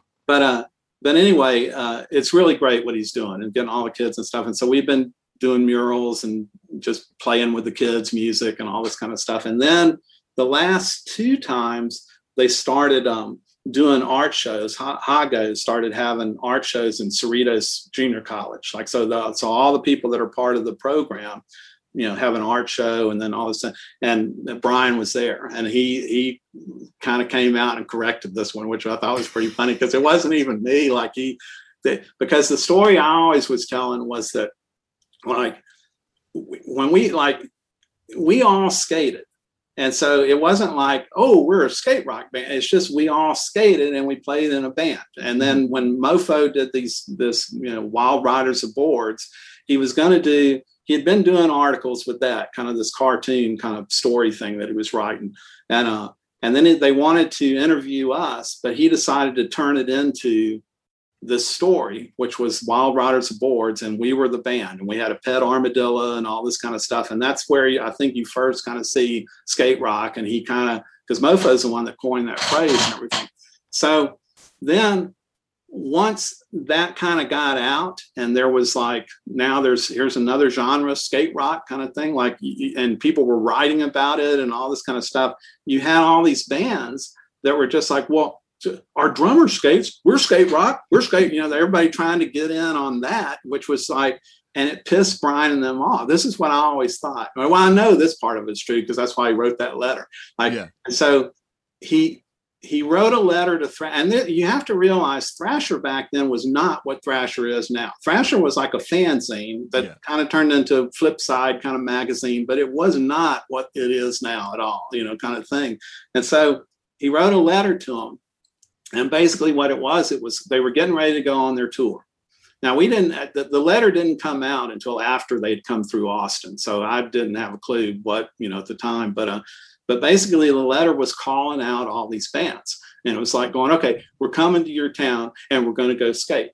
And if you don't skate, we're calling you out. We're going to say, like, this is not, you're telling a lie, or whatever kind of thing. And so when they came to Austin, I think we were the first place maybe that they came, like, from, they might have played someplace else, but they skate. So we take them to Pflugerville. It's like, oh boy, skaters, we'll go to Pflugerville and that kind of thing. And we get out, we all start skating, and they're just kind of sitting, kind of type thing. And so, I didn't think much about it other than, well, they're on tour. They probably don't want to, break something or whatever. And then they, finally started skating or whatever. Right. So, and then I saw the letter. And so then I always thought that's what was going on, was they were watching us to see like, okay, yeah, you skate. Okay. You're skate. But Brian told later when we were in Cerritos, there were people talking about this or whatever. And Brian was just laughing. He's going, man, we were all stoned. Like we weren't judging anybody. We were stoned.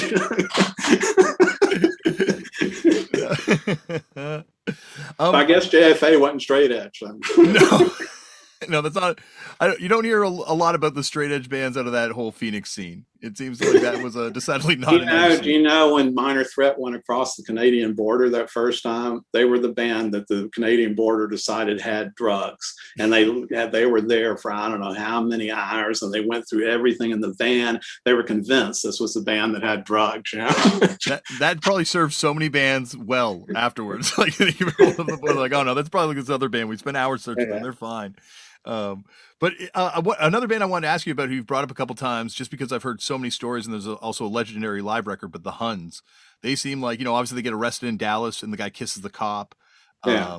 And that happened in Austin. That's Austin. Raoul's, yeah, that was Raoul. So cop came in, and then I wasn't there. I just know that that's what all happened. So cop came in and kind of saw what was going, because once again, back then people didn't know what the hell what this was. And so the cop, I can't, you should talk to them or somebody. There's something written all about it of what exactly went down, but he ends up kissing the cop when the cop's standing up there trying to get him to do something. And then they all got arrested and stuff, kind of thing. So that was pretty early on. So that made it into Rolling Stone and all this kind of stuff. And that's why all of a sudden you had like bands like Patti Smith and the Cramps and everybody coming through Austin, because at that point in time, literally all there was New York, LA, San Francisco. People didn't realize there was all this other, the other stuff hadn't really started up that much yet. Does that make sense? And then so they realized, oh wait, Austin, there's a good midpoint. We can go there and then go,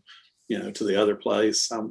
Yeah, it was what I was talking to Kathy Valentine when she was on the show about the Violators and kind of like going to Rawls for the first time and playing that show with the Skunks, and like that being one of the first shows, and just how like it does seem like it comes, it's not like 77 when it starts happening, but when it starts happening in Austin, it's like, it's DIY out of the gate. Like, it doesn't seem like it was, I don't know, like, because there's not as much music industry in regards to like rock music there, but it feels like it. Yeah, there wasn't. Yeah, there wasn't any of that really here. So there, at least at the time, kind of deal. And there actually wasn't any of that all the way into the 90s, really. I mean, that's, they always kept going, man, when Austin's going to be the next big thing, kind of deal. But it was just, there wasn't really any kind of music industry, or there's just lots of bands here, kind of thing. So, yeah, but there's always been like so many bands out of there. Like, it's always been vibrant. Like, there's never a drop off point in the scene there, at least like, looking at it historically. Like, I didn't start going there till, early 2000s, but like, it just feels like there's always, like it's the punk stuff. And then it's sort of like, the hodgepodge of everything kind of scene. And then there's the emos, kind of fuck emos and all that sort of garage rock stuff. And then it just feels like there's always stuff coming out of that city. Yeah, because it's like I'm saying, there's all the people that are here are kind of more. Now it's starting to change because it's getting like San Francisco and a bunch of those places where it's like anything, you get all the creative people, they get something going, everybody wants to come. Then all of a sudden, everybody wants to move there. The rent goes real high. Everybody starts moving in, everything changes. And the people that are creative can't afford to be there anymore. So they're out. And now you've got people that are just kind of doing what they think they're supposed to do, as opposed to just these. I mean, there's definitely pockets, just like there are, where you are everywhere else. But yeah, for the most part, it's not really the same like it used to be at all. There, once again, there's definitely bands here that are doing stuff that's pretty great. But well, you need cheap space for this stuff to happen. Like, you need people that's what I'm saying. It's so expensive here now that it's just like, I mean, we've been here for I've been here since 74. So we've been here for so long that, like, there's really, especially with all the freaking laws going on right now that are happening. It's like, I told Beth, if Abbott gets reelected, then we probably should move. We should probably get out of here, kind of type thing. Cause there's nothing really keeping us here anymore other than just convenience. It's just like that. And it'd be cool to live down by the beach or something like that, or I don't know. Who knows? I'm sure we'll be here for the rest of time. So who knows? So, and now plus Mike's in the backyard, because we have Mike's ashes are underneath the tree in the backyard. So we probably aren't leaving, for that. So, yeah, no, when I was first introduced to you, you were introduced to me as the mayor, the unofficial mayor of Austin. So I was. Yeah.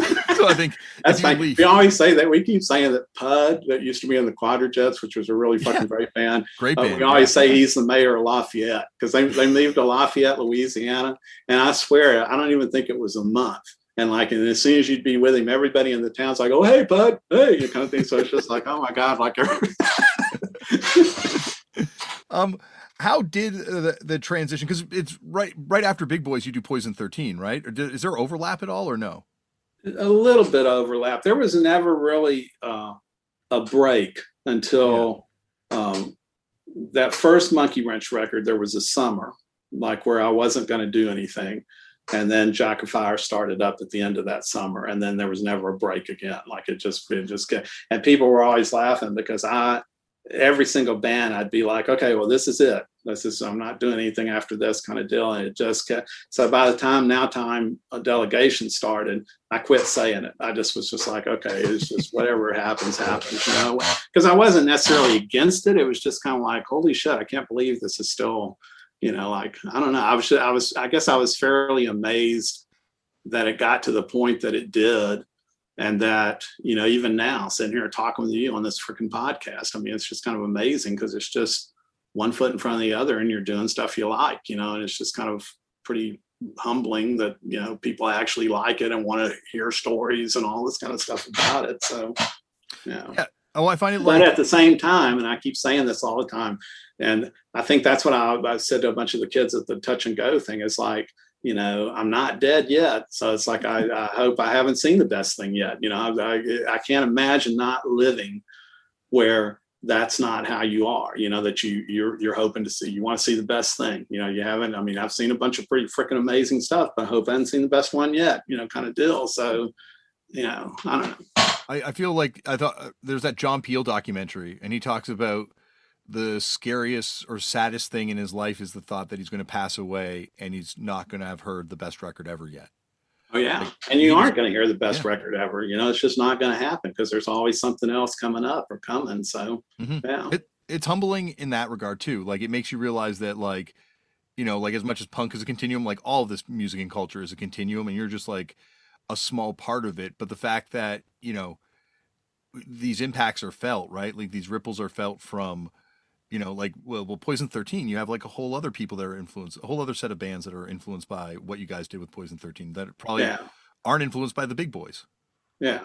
No, it's kind of amazing because it's, I hate, it's weird for me on interviews and these kind of shows when I have to write something about me or whatever kind of deal because I don't really like vacuum cleaner salesmen, and I'm not real crazy about people that are just like, well, I did so and I've done so, and I'm sure you've interviewed people like that, oh yeah, that was me. I did so. Yeah, it's just, you'd have to be fairly vain to think that whatever you're getting ready to do or you're doing this is going to change everything. It's just like, whatever, it's just, I'm just not. But the reality is I've kind of done a whole lot of stuff, and then once again, but not dead yet. So who knows what's coming up, it's and I'm not looking at it in the sense of oh man, what can I do to get into juxtapose or get into whatever. It's just, I just do, which I kind of think everybody should do. Everybody should do some sort of their own self-expression. Everybody should do it. And me, you, friends of ours and stuff, we're all living proof of you don't have a freaking clue what's going to happen once something goes out. But people did not like Poison 13 here. It just was we were way too punk rock for the blues crowd. We were way too blues for the punk rock crowd because in the middle of what do they want? Here we are playing Spoonful and just really drunk and just this whole other kind of thing. So you had a core, at this point, everybody acts like they love this band, but at home in reality, we had 20 people at shows maybe, and everybody's all drunk and it's just a whole different thing. And you had, that was the crew that really liked us, because you had, the stuff that I was saying already going on, like the, two blues, two punk kind of thing. And then you also had the whole crew that thought that we had started Poison 13 to kick Biscuit out, and this was the new big boys. And it's like, no, that's not at all what happened. Like we came back from that tour. We decided we were going to take a break. Everybody wanted to be in bands. Chris was going to start some kind of crazy Metallica kind of sounding band, I guess, or something. And Mike, who was really shy, asked me, like, he wanted to be in a band really bad, but he was too. And I said, well, let's you tell me what you want to play. Let's do that. And I'll write some stuff like that. And we'll play Continental Club one time, be your night.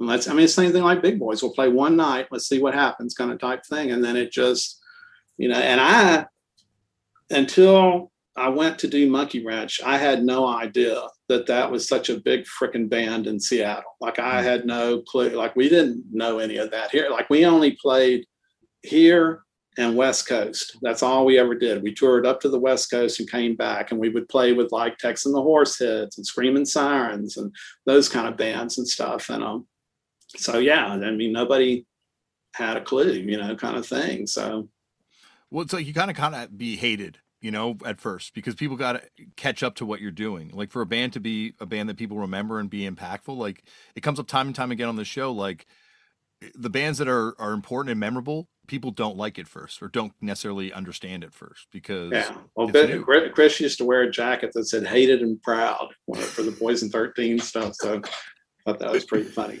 Is that why you guys did the record on Wrestler Records? Because there's not much going on in Austin at the time, or you guys weren't. No, we kind of started up, and then there was a guy working at. I think Sound Exchange was going by that point. In fact, I'm pretty positive it was.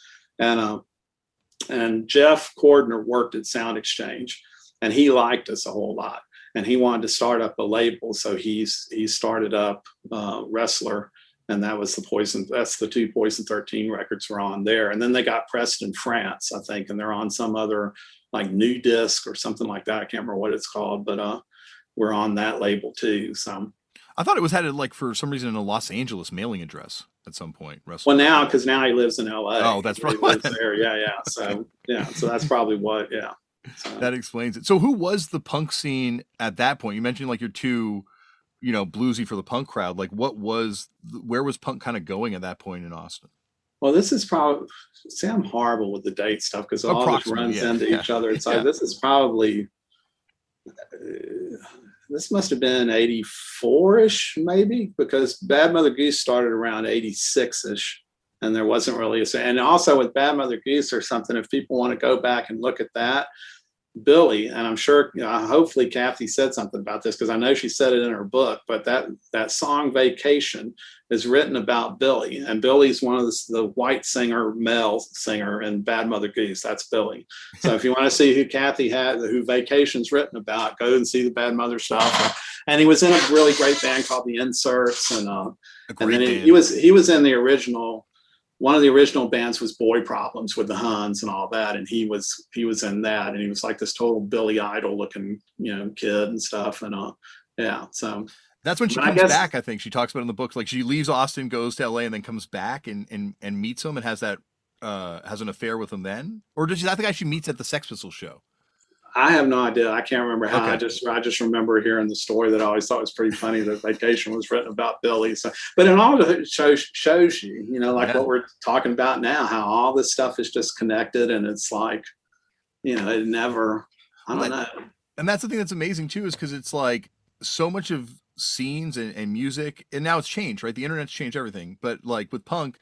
Like before punk and stuff, like it's so much local, like there's a local scene and a local sound, and obviously it's local with scenes and sounds, but at the same time there's this international network where you know Ian, and you are influencing what he ultimately winds up doing, and he's like going around influencing the guys in 7 Seconds, and everyone's connected. Like, it's an international, like DOA, was down there in the mix too. Well, that's what I'm saying. DOA and Black Flag definitely were the ones that kind of opened up all the doors through everything and gave everybody all the addresses and all that kind of stuff. They're the two main bands that really kind of started a lot of this stuff, or at least opened up all this stuff to kids to play and things. So Yeah, DOA talks about where Joey's been on the show a bunch, and he talks about going to Texas and the big boys and just how different Texas was than other scenes. Like it seems like that was such a, and they're there really early too. They were there on one of the first tours. Yeah.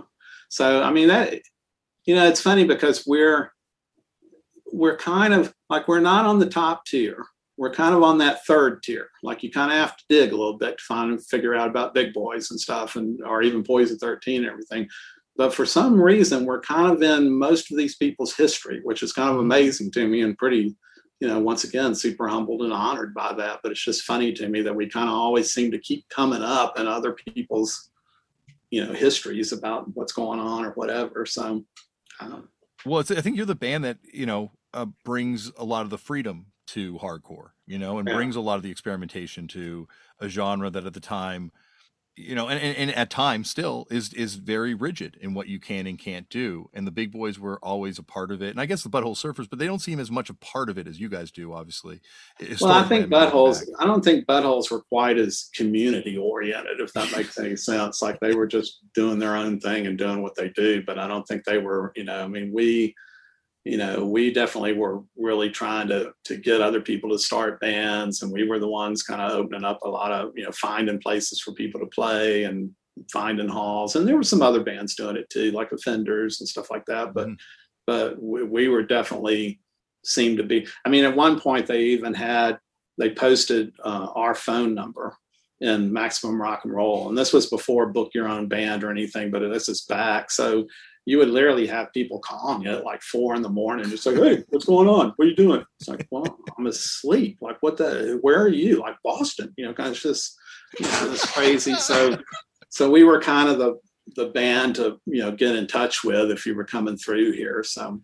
Yeah. It seems very much that way. I want to ask you about someone who probably, I can imagine, had a different view on Community, was Bobby Socks.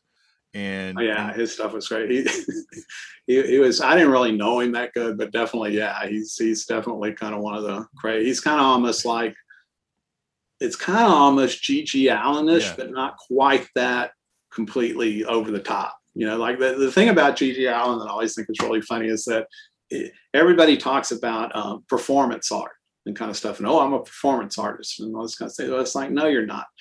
G.G. Allen, there it is right there. And if you're not doing that, then I'm sorry, you're not, because you've got rules and you're not, they act like, anything goes when we're up on stage doing what it's like, no, it's not, but with him, kind of thing.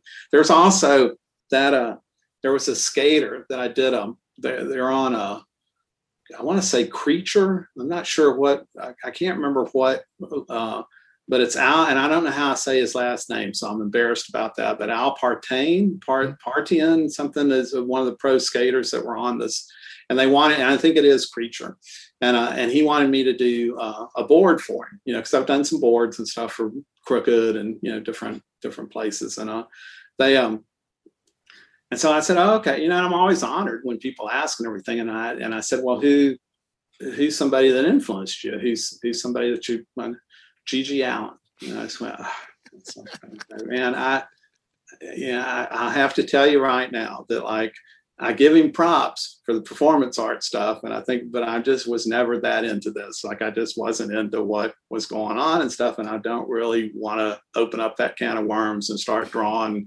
kind of, and he was like, oh man, he was kind of bummed, and Creature was kind of bummed. And they were all just like, man, we just thought it'd be really great if, we had a Tim piece of art that was like.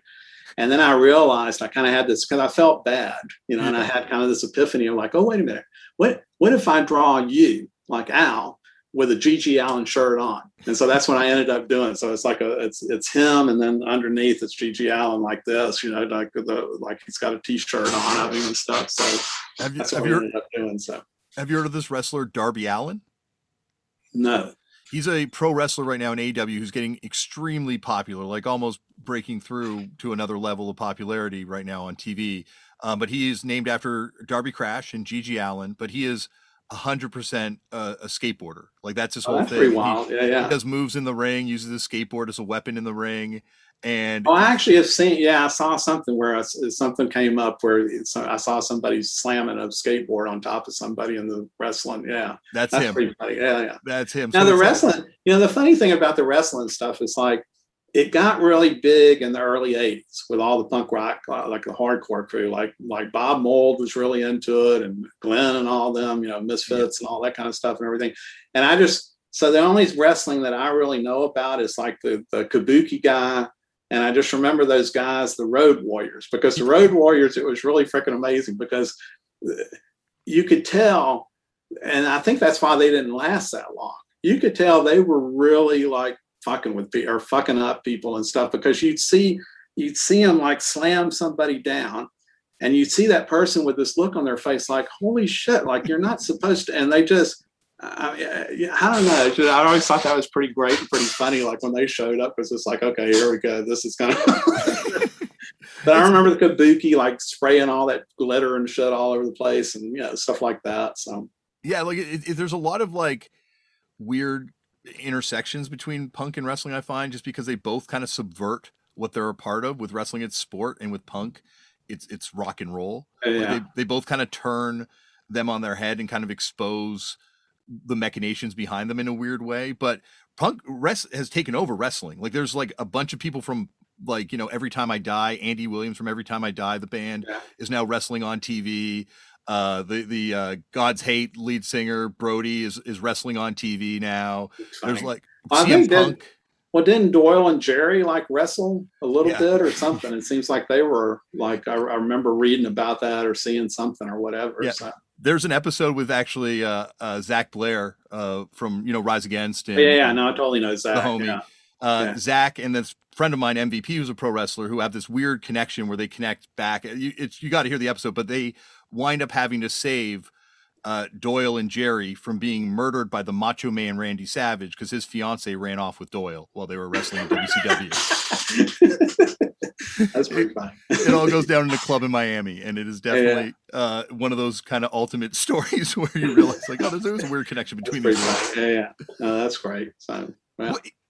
But what's also I find interesting is that, like, it's funny, like talking to John, he talks about how, like you go to DC and the Misfits wouldn't go over in DC, but they would go over huge in Detroit, and it feels like once again, Austin, it's like Minor Threat's huge there, but also the Misfits are huge there. Like you guys like seem to like all of it. Like punk could be very straightforward and could be this one thing, but it could also be very theatrical. At the same time. It's just like you're either good or you're not, so that's basically it. So it's just like there's just not, I'm sure there were some kids, but, like that definitely put those boundaries on it. But for the most part, it was just this open, free thing to do what you want to do.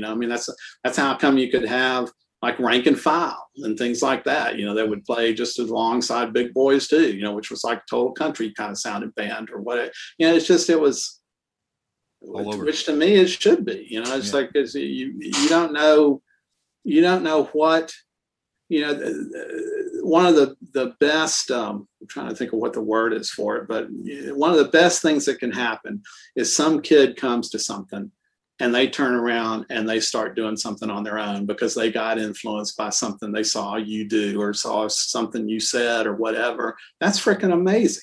That's unbelievable to me. It's just that one person, you've changed one person's mind. I can't even think what would be better than that. That's just like, that's free. And I'm not saying that like looking down on somebody or anything. It's just like we're talking about the idea of like, no, it's wide open. You can do whatever you want to do. And I mean, think about when SST started putting out all the different kinds of styles of records, and people were getting kind of bummed. And there's a really great, because nobody fit into that, that mode or what, like Meat, look at Meat Puppets, like Meat Puppets didn't sound anything at all like, or Saccharine Trust or any kind of, and I just remember one of the best favorite stories, and it's kind of mine too, but it's just, and it comes up every once in a while because how Black Flag, like every time they would come, it would be a totally different thing. like that. Because now they're playing really, really slow. Now they've got beards. Now their hair is really long. Now their hair is short. Now there's kind of thing. And I remember they played at the Ritz, and one of the times, it's about the third or fourth time they come, and I think Henry had started singing with them, and I just remember when the show was over, there's two kids in front of us when we're walking out, like me and Beth, and we hear the one kid saying to the other kid, going, "Man, why can't Black Flag be Black Flag?" kind of thing. And I just thought, okay, that's the greatest, like. So stuff will come up now every once in a while where something will be, like they're not doing what they used to do or whatever, and we'll just be laughing, looking at each other, going, "Why can't Black Flag be Black Flag?" Like what? Well, because people take ownership over a certain period, right? Because it's like it's nostalgia for a lot of people at the end of the day, right? Like not everyone. It's their high school touchdown pass. That's what it is. It's like, come back with me. Wasn't that the greatest time ever? I had so much fun. Come on with me, kind of thing. And it's like, yeah, it was cool, but there's like, there might be something else coming up. You don't know, kind of thing. So, yeah. Well, and it's like, the funny thing is if Black Flag had stayed the same and not had the side 2 of My War, there wouldn't be this whole like, the Doom thing would have changed completely. It would be totally it would evolved completely differently, right? Like it's amazing, like, because you can't really appreciate art or measure art's success in terms of, I don't know, financial terms. Like, it just doesn't make sense. But cultural impact, I find like looking at something and being like, look at how that changed the world around it. Like, DIY spaces that ultimately, sadly, in some cases, but completely just change the neighborhood because at the DIY space moves in, and then geographically, like, how does Athens develop without the B-52s? Like, it would be a completely different city. Yeah. No, that's true. So it's like, I mean, I don't know what to say other than that. Yeah, you're totally dead on it. So. Yeah. Well, and I say that because, and I don't want to put this on you because I know you hate when but the thing is too, that like if the B-52, if people wouldn't have like, they weren't on MTV and all of a sudden they got to be a big thing, you probably still wouldn't know about Athens. You know what I'm saying? Like it's like until REM came, because it's just a combination of a lot of different stuff because things are going on in all these little towns and cities. It's just a matter of all of a sudden somebody starts championing. The saddest thing is when Bad Mother Goose started, I went and talked to the Chronicle because there was a band here called Poi Dog Pondering. That's like I don't even know how to explain them. It's definitely not hardcore by any means, and they were from Hawaii and stuff. But they were cool. It was a neat band and stuff. It's just different. It was like it's kind of like REM-ish, not like them, but you know what I'm saying? When it started going into college rock or whatever they want to call it or whatever, just something totally different. And the Chronicle started writing about them like, this is the greatest, like there's no place this band's going to be able to go after the Chronicle starts writing except down. There's nothing, because they're acting like if this doesn't happen for them, this is but kind of. And so when Bad Mother first started, it was me and Billy, and there was different people in the band that everybody knew. And we kind of knew as soon as we did the first show, there was going to be a pretty big, whether they come back or not, that's a different story. But there's going to be that first crowd of people because of the people in the band. I went to the Chronicle and asked them, I said, look, just don't try to turn this into something. Just like if you like it, cool, but don't turn this into the next big thing. And this is going to kind of just let it be what it is. And let us do what we're doing, and let's not, just. Well, that's what the British music press does. That's what they did to punk, where they just build something up to the point where there's no way it could possibly live up to what they put on this thing. Well, I think one of the best things is that when MTV did the history of punk or what, I don't know what that was called. I didn't even really see it. I just know about it because of people telling me. But supposedly, like, it starts with Sex Pistols and Ramones and stuff, and it kind of goes to that whole period, and then Nirvana kind of thing. So it totally skips all the shit we're talking about.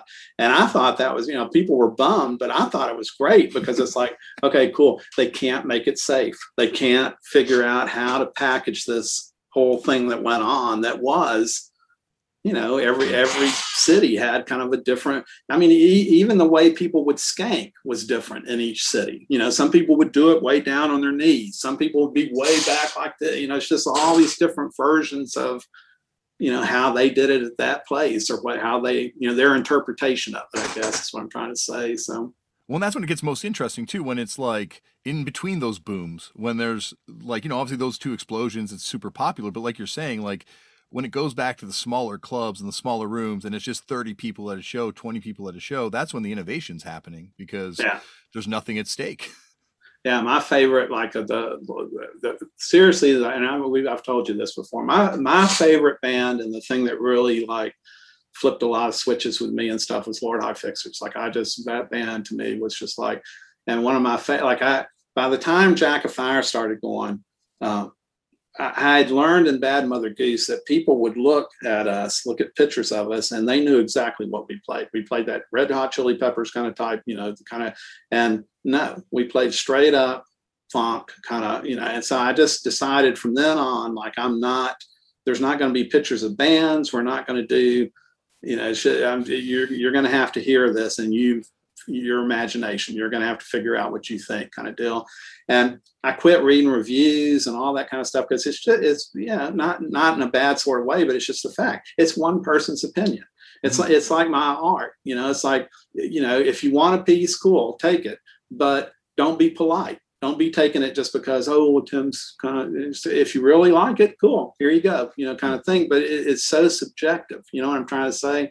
And so somebody tagged me on a post that this guy, Stevie Chicks, I still write to off and on. He seems like a really nice guy and stuff. I don't think we've ever met, but in England. And one of the last Lord High Fixer records, I guess, got really big in England or something. And he wrote this thing, and it's great because it starts with this thing saying, well, I don't even know what to call this anymore. It's its own genre now. And I just went, okay, you totally got it. This is...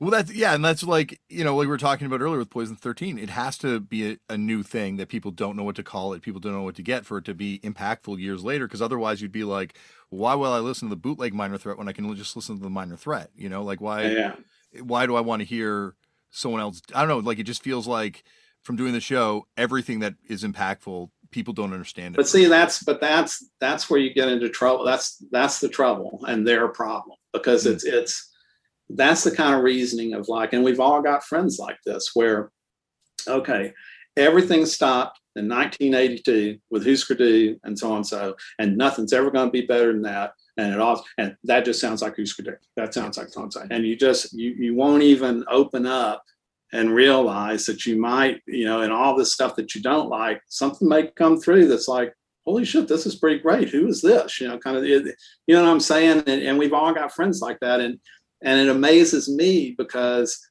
if you already were searching out things that weren't given to you on the radio, or you weren't really you had to really search for this music and find this stuff, what'd you stop for? Like, what happened that made you all of a sudden, okay, 83, that's it. That's nothing's going to be better than that. Kind of, it's amazing to me, but once again, whatever, to each his own, like what, I think it's people clinging to their youth. You don't want to, like, it's that Age of Men, like that movie where you don't want there to be another generation below you. You want to be the young people that are the cultural barometers forever. Like you're saying, like those hippies not understanding the punks. Yeah. It's because they're like, well, we're the youth culture. Look, this is what counterculture looks like. It's not what you're doing. But but see, you're going to miss out though. I mean, you're totally going to miss out if you don't just stay wide open and like see all this stuff. It's like Joe's still working on the Big Boys doc kind of thing, right? Mm-hmm. And when he went out to go talk to people, I kept sending him to what this book is that Don Giovanni's putting out. And I'm not trying to turn this thing over to that. It's not like, I'm going to plug. Don't worry, I got to plug. The book that's coming out is all these visionary environments that I took with toy camera photos, and then I painted the people that did them and all this stuff.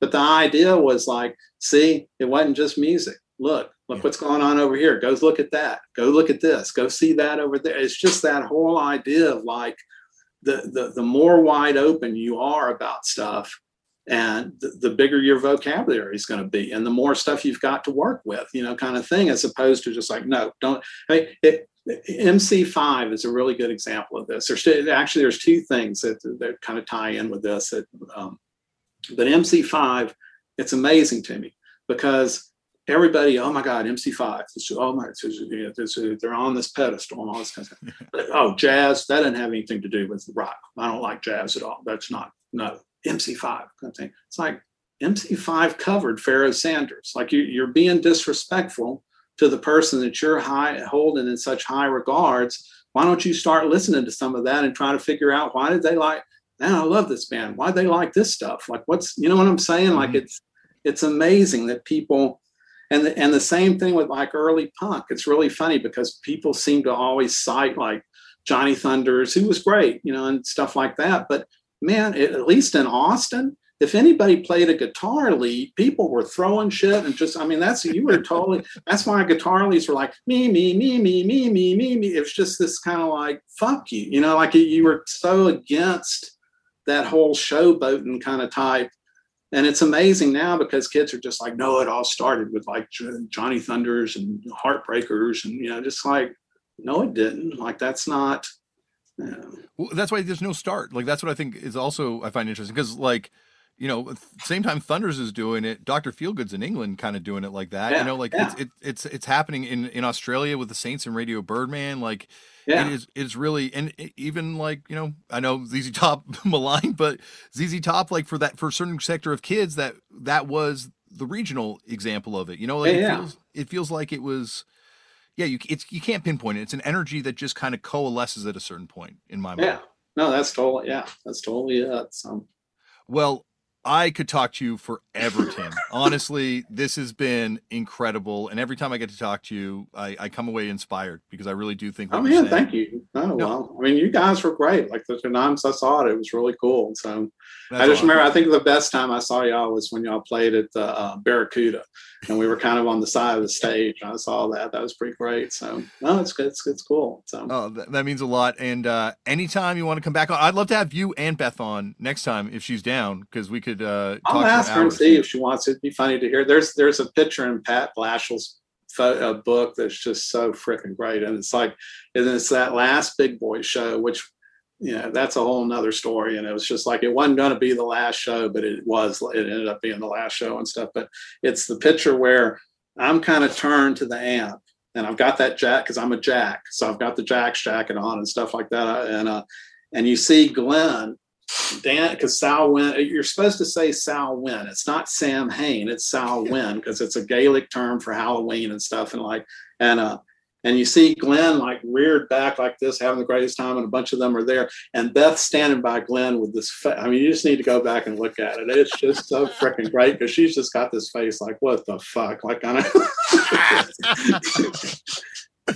There was a time when Fugazi played here. Because Fugazi was such a freaking amazing band. And like when you go back and see that stuff or hear that stuff, you just realize again, like, oh my God, this band, this was so a whole nother thing. Like this was a whole nother level, you know, what they were doing and stuff. But one of the times they came, it was Ian's birthday.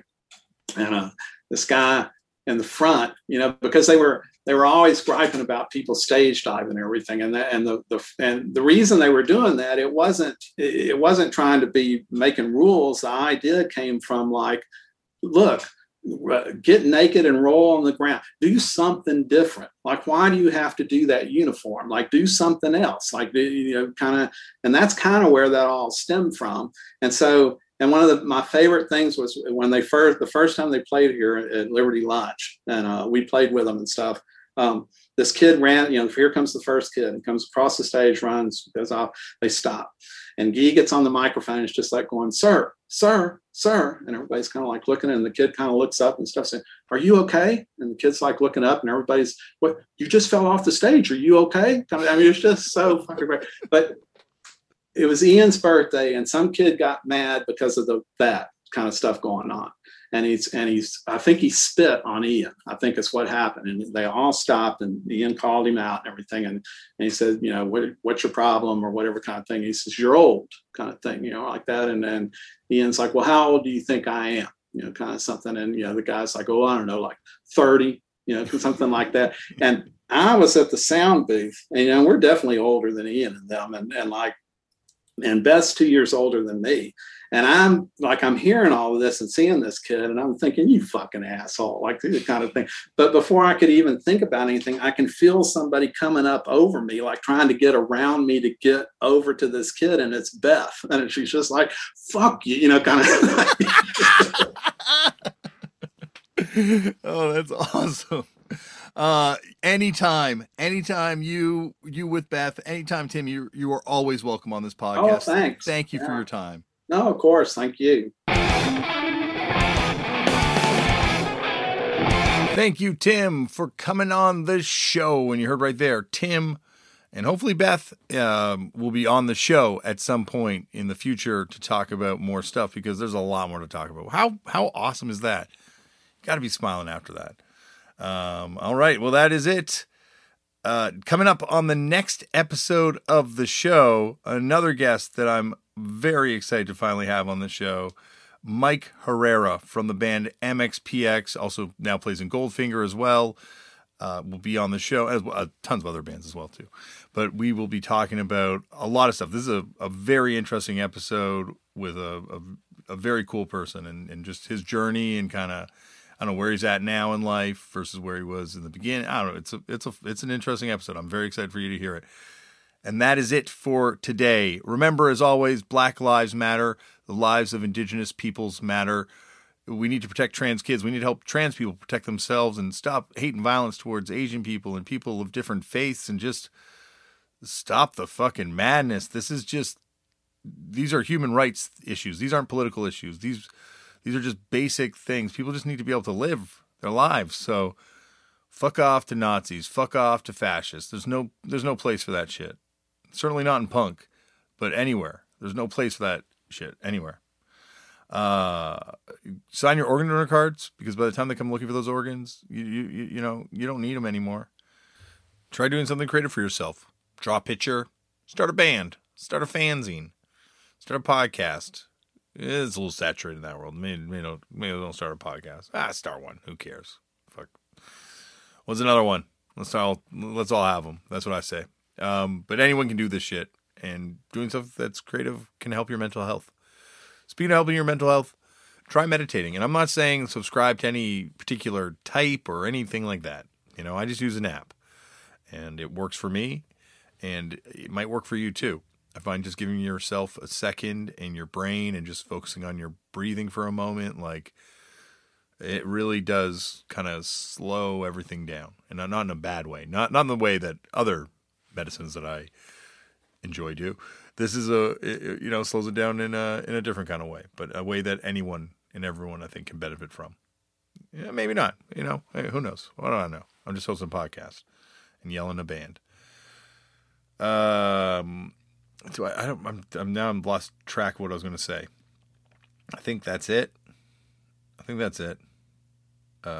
I'm forgetting anything, I apologize. Stay well, stay safe, and I'll see you on the next episode. I'm stoked for you to hear that one. It's a good one. Thanks for listening. Bye. BetMGM has an unreal deal for sports fans in Virginia. Turn $5 into $150 instantly when you place your first wager at BetMGM. Simply download the BetMGM app and sign up using code Champion150. Then, place a $5 wager on any sport. You'll receive $150 in bonus bets, regardless of your wager's outcome. And if you think the fun stops there, the king of sportsbooks has plenty of surprises in store. Check out daily promotions, same-game parlays, live bets, and so much more. Download the app in Virginia today and get $150 in bonus bets instantly from your first wager. Only at BetMGM. BetMGM and GameSense remind you to play responsibly. See BetMGM.com for terms. 21 plus only. Virginia only. New customer offer. Subject to eligibility requirements. Rewards are non-withdrawable bonus bets that expire in 7 days. Please gamble responsibly. Gambling problem? Call 1-800-GAMBLER. Promotional offer not available in Washington, D.C.